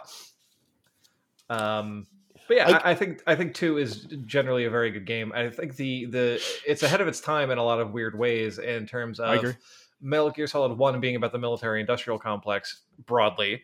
Metal Gear Solid 2 is about cyber warfare and control of information, which is something we're living through the effects of currently. Right. Like Metal Gear Solid 19 Metal Gear years Solid after that game 2 came out. had the first drone I'd ever seen. Right. Yeah, that's and true. I mean, the whole reason the evil president is doing the evil president shit he does is because he understands that with the advent of the internet, like, knowledge will become mimetic and be able to be controlled by whoever gets the spin on it first. Because Tim, I that's what's gonna don't stick in see people's minds. that being a thing ever. No, right. That's what I'm saying, and I think, use information. dude, legitimately, if you had asked me like 10 years ago if I thought Metal Gear Solid was very, very good, I would say it's a good game. Now I'm like, this game is actually really It's a good game. prophetic It's in a lot of bit ways. fantastic, and you're like, well, yeah, he just fucking called it. Right. Don't you think though some of that is just throwing shit at the wall and seeing what sticks? Yeah, but I mean, if it sticks, it sticks. You know what I mean? I guess. If it doesn't, it's just another monster can in your game. In defense of Mr. Hideo Kojima, which is not a position I willingly God. leap to. Please. Tim, that's a future episode. No, I'm just going to say Defense of Hideo that- Kojima. I'm just pushing back against Galani here, I know. saying, well, don't you think that's throwing shit at a wall and see what sticks? I remember a phase where we had a character we would call Professor Galani, where when Galani was drinking, he would tell us that the internet is bad and you should have to go to a library. Well, Because it should be earned if you go. You have to go to the damn I library will and read a real admit, book. Damn it. Tim, I was throwing shit at the wall. So, So you I can't don't. be mad at Kojima because his stuff. Yeah, but he never says that. If he came out in an interview, he's like, I don't know. I threw a lot Yeah, of yeah. stuff, and some of it We just good. we just He need is, that one he is moment the where he says merchandise it. now, guys. He's the merchandise now. Hey, my shit's stuck. Like, how did he predict Death Stranding happening the next year? Yeah, seriously, that's Where fucking delivery men become the fucking savior of our country and we're all living in bunkers? Oh, I mean, take enough guesses, man. Some of it. I'm just saying he hasn't taken that many guesses. He's got like what 6, 7 games. Yeah, I know. But their games are so full of stuff. Like there's so Yeah. many, like the stuff we're talking about, like the basics of the story, that's all surface level shit. There's a lot going on in these games when it comes to story, He especially breaks in the 2 and mold. 3. He breaks the mold though. Like He does. in some he degree. sets standards, even if not everything sticks. But like, isn't every female character in video games since Metal Gear Solid 5 they have to wear bikinis to be able to breathe? Like, isn't that how all She female wears more characters are? clothes. She'll John, be able to breathe. have you been on TikTok lately? It's Oh, hey, basically hey, Oh, did he predict TikTok? Is that what you're saying? Yeah, you Um, gotta be. That's how they eat, at That's least. how they. That's So how so they staying on Kojima, let's talk about PT because that was a game that he didn't even throw his name on. He just packaged It's this. not a game, Steve. It's not a game; it's a playable trailer. teaser, but it was still an odd package that he God, did it not was put so his name cool. on. And you just got to play it, and you're like, "This is." They even shadow dropped it too. They didn't even make us think about it. Right, They they just just threw showed it on up the on the store store. one day.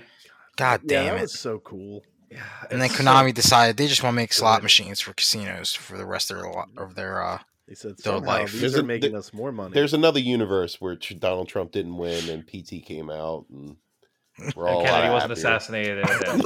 And And sprinkles are called Jimmy's. Sprinkles are called Jimmy's.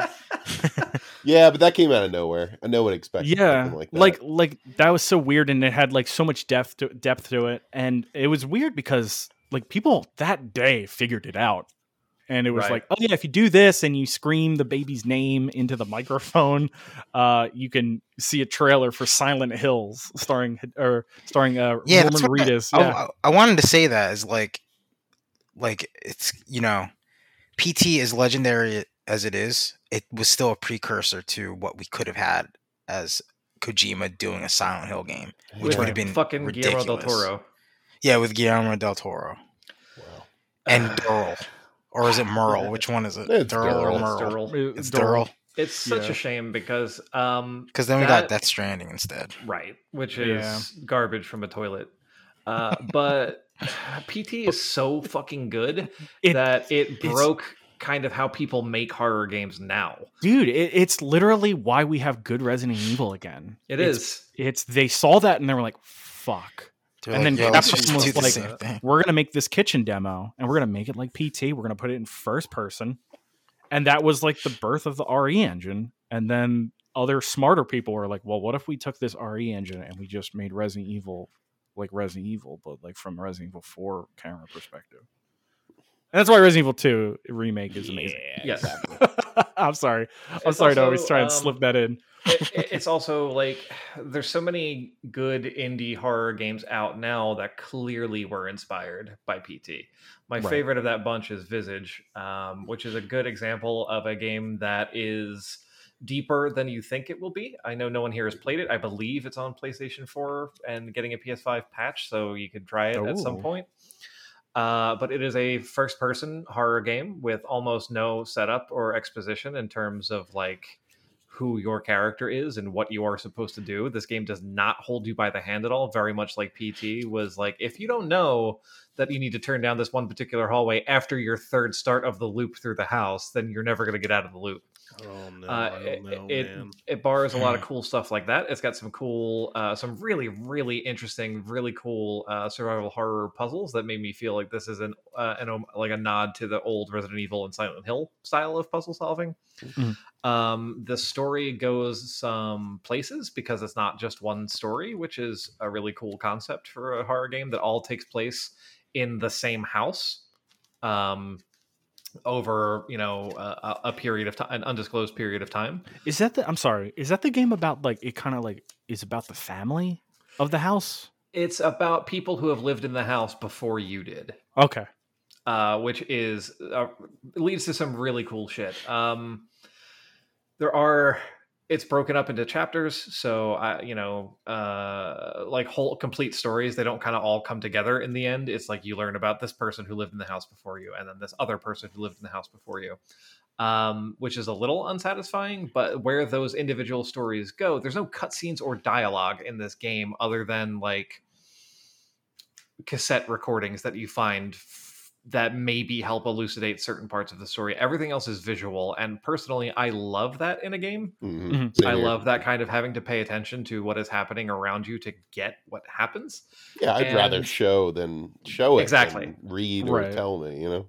Exactly, and this game's lineage can be traced directly from PT, and this is a very small team of people, and it just makes me sad that we never got to see what Silent Hills could have been, because it would, as much as PT already kind of redefined the genre, I shudder to think what Silent Hills could have done if I'm getting games like knockoff games like Visage that are clearly inspired by and trying to fill the gap that PT left by not getting made. I just can't imagine what Guillermo and Kojima could have done together. I think what's his face? The acclaimed Japanese horror writer. What is his Ito? name?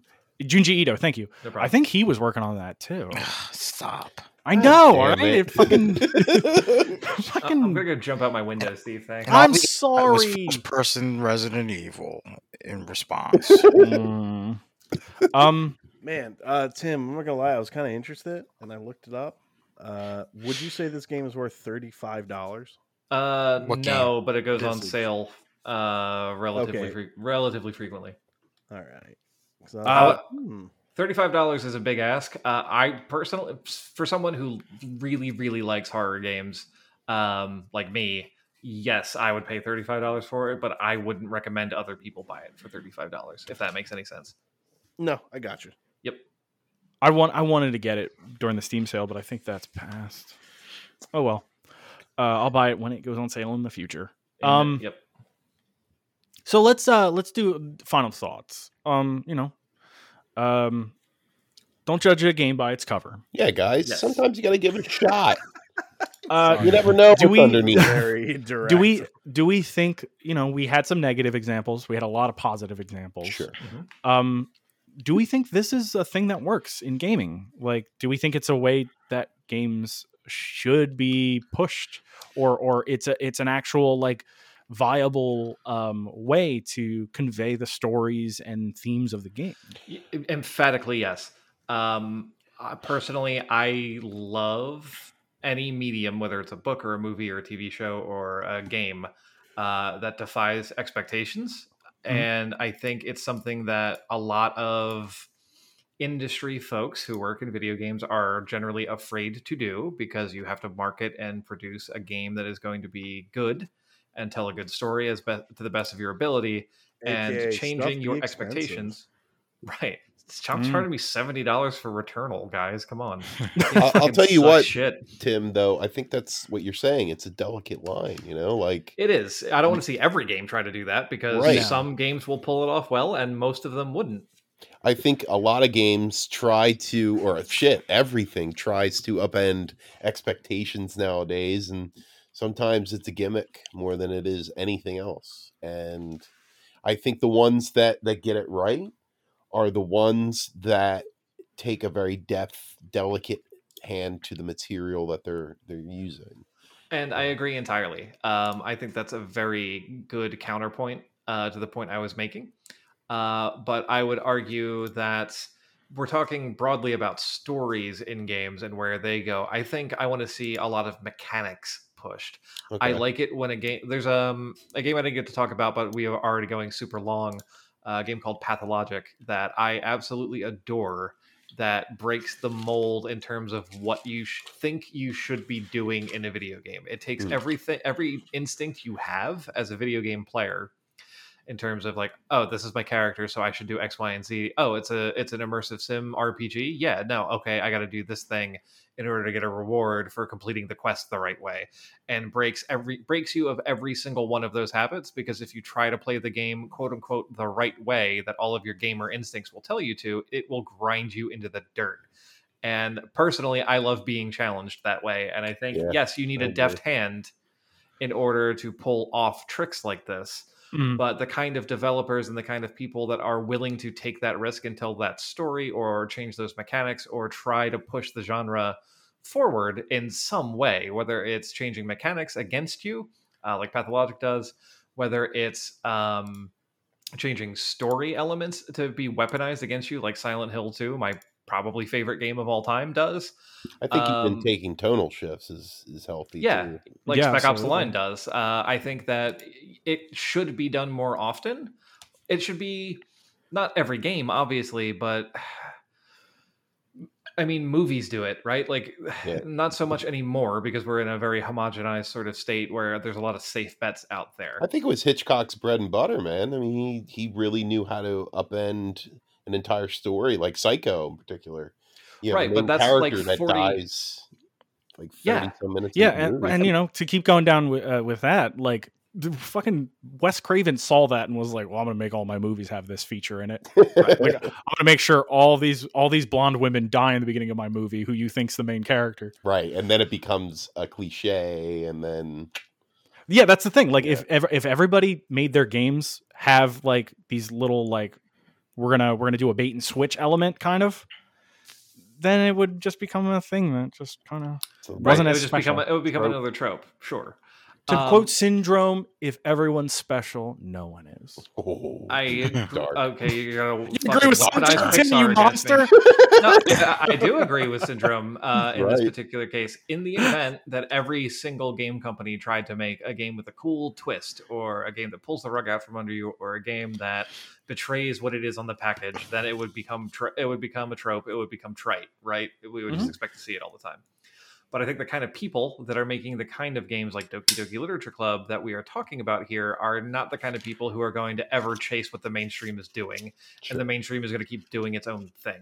To Chris's point about Hitchcock was working in his medium 40, 50 years after the invention of said medium. Yeah, And we're about at that point in video games, right? Like, video games have been around for a while, but they're still kind of a nascent art form. very And young. I hope we're going to see a lot more stuff to push those boundaries of what a game can be. That is my hope. I would love to see it happen. I don't want more third-person shooters. I don't want more brown games in the desert where you're America shooting brown people. I don't want that shit. Devin, I want don't the listen. interesting shit. I want more shit like Doki Doki Literature Club, which is clearly a passion project and clearly something that really pushes. It's a satire in some ways. It's very dark in some ways. It's very light in some ways. It really defies any expectation you could possibly put on it. And I want more adventure like that in terms of the kind of games people are making. I want to throw in a quick plug before I stop talking for a $3 game on itch.io called Anatomy that I always tell people to play. It is a weird horror game that goes some really strange places, and it left me feeling empty and scared at the end of it, and I love when a game can do that. Hmm. I'm not going to say anything more. I own it. I will one day play it. Tim, quick question. Yes. Did you like Pathologic? Did you like the second one? I have not finished the second one. I think the second one is probably actually the better way to play it, but it is not finished yet, so I don't want to wholeheartedly recommend it. Every time I've watched it's like Pathologic. whatchamacallit? I'm sorry? Beta. Wait, you didn't finish, or is it? Oh, Like, I haven't finished it. Okay. And the game itself, the original Pathologic has 3 main stories because there's 3 main characters. Pathologic 2 has 1 main story, and it is essentially a remake with some shit you won't get if you haven't played the first one. But it is a remake of one of the characters' stories. Interesting. It's who is it, Tim? It is the Haruspecs. It is Artemi. Oh, it's the Harspec. Okay. Yeah. but is it? it's not The like early Bachelor? access, It is not The though, is Bachelor. it? I'm sorry? No, it's not in early access. It's out. It's in full release, and if it sells well enough, the developers have said they would love to finish and make Clara and Daniel's stories, but they just don't have the money. They're a very small indie studio out of Russia. Gotcha. Okay. Pathologic is a game that I think is awesome, that I have no intention of ever playing. I know Unfortunately, most people shouldn't. I'm the kind of like of the people on this call. I think Alani is the only other person who would be able to see past its many, many, many glaring flaws and get to the kernel underneath. Yeah, I forgive a lot of stuff if it spooks me. You know, gets me scared. It spooks me. It's real spooky. it smokes me. All right, guys. So we we were just talking about a few, but there are definitely so many more games out there that you shouldn't judge by its cover. If you jump into antifanboy.com and join our Discord, come tell us what games you think are perfect examples of games that you shouldn't judge by their cover. There's something more than just the surface level that you were super into that game about or otherwise. So again, that's antifanboy.com. We also have a Patreon, patreon.com/antifanboy. Go there. If you donate $1, you get access to our Patreon exclusive show that we do once a month. And that's where we go a little wild. It gets It's a little next blue. week, right? That is next week. All And right. we're going to finally settle it. We're just going to have a 4-man fist fight. Yeah, and you're gonna hear every hit, Every slap. every scream, I've every been bite. practicing, so Where do I ready. bet and how much can I put on Galani to win this? Oh, you bet at patreon.com/antifanboy. Fight real dirty, guys. He's a dirty fighter. He once threw a chair. one time through One one time. chair, and they never let him. Not live at again. someone. Just It was throw he threw it, and it just kind of got the attention of the room. All right, I think that's it, gang. All right, guys. Thanks so much. Thanks for having me. Good night.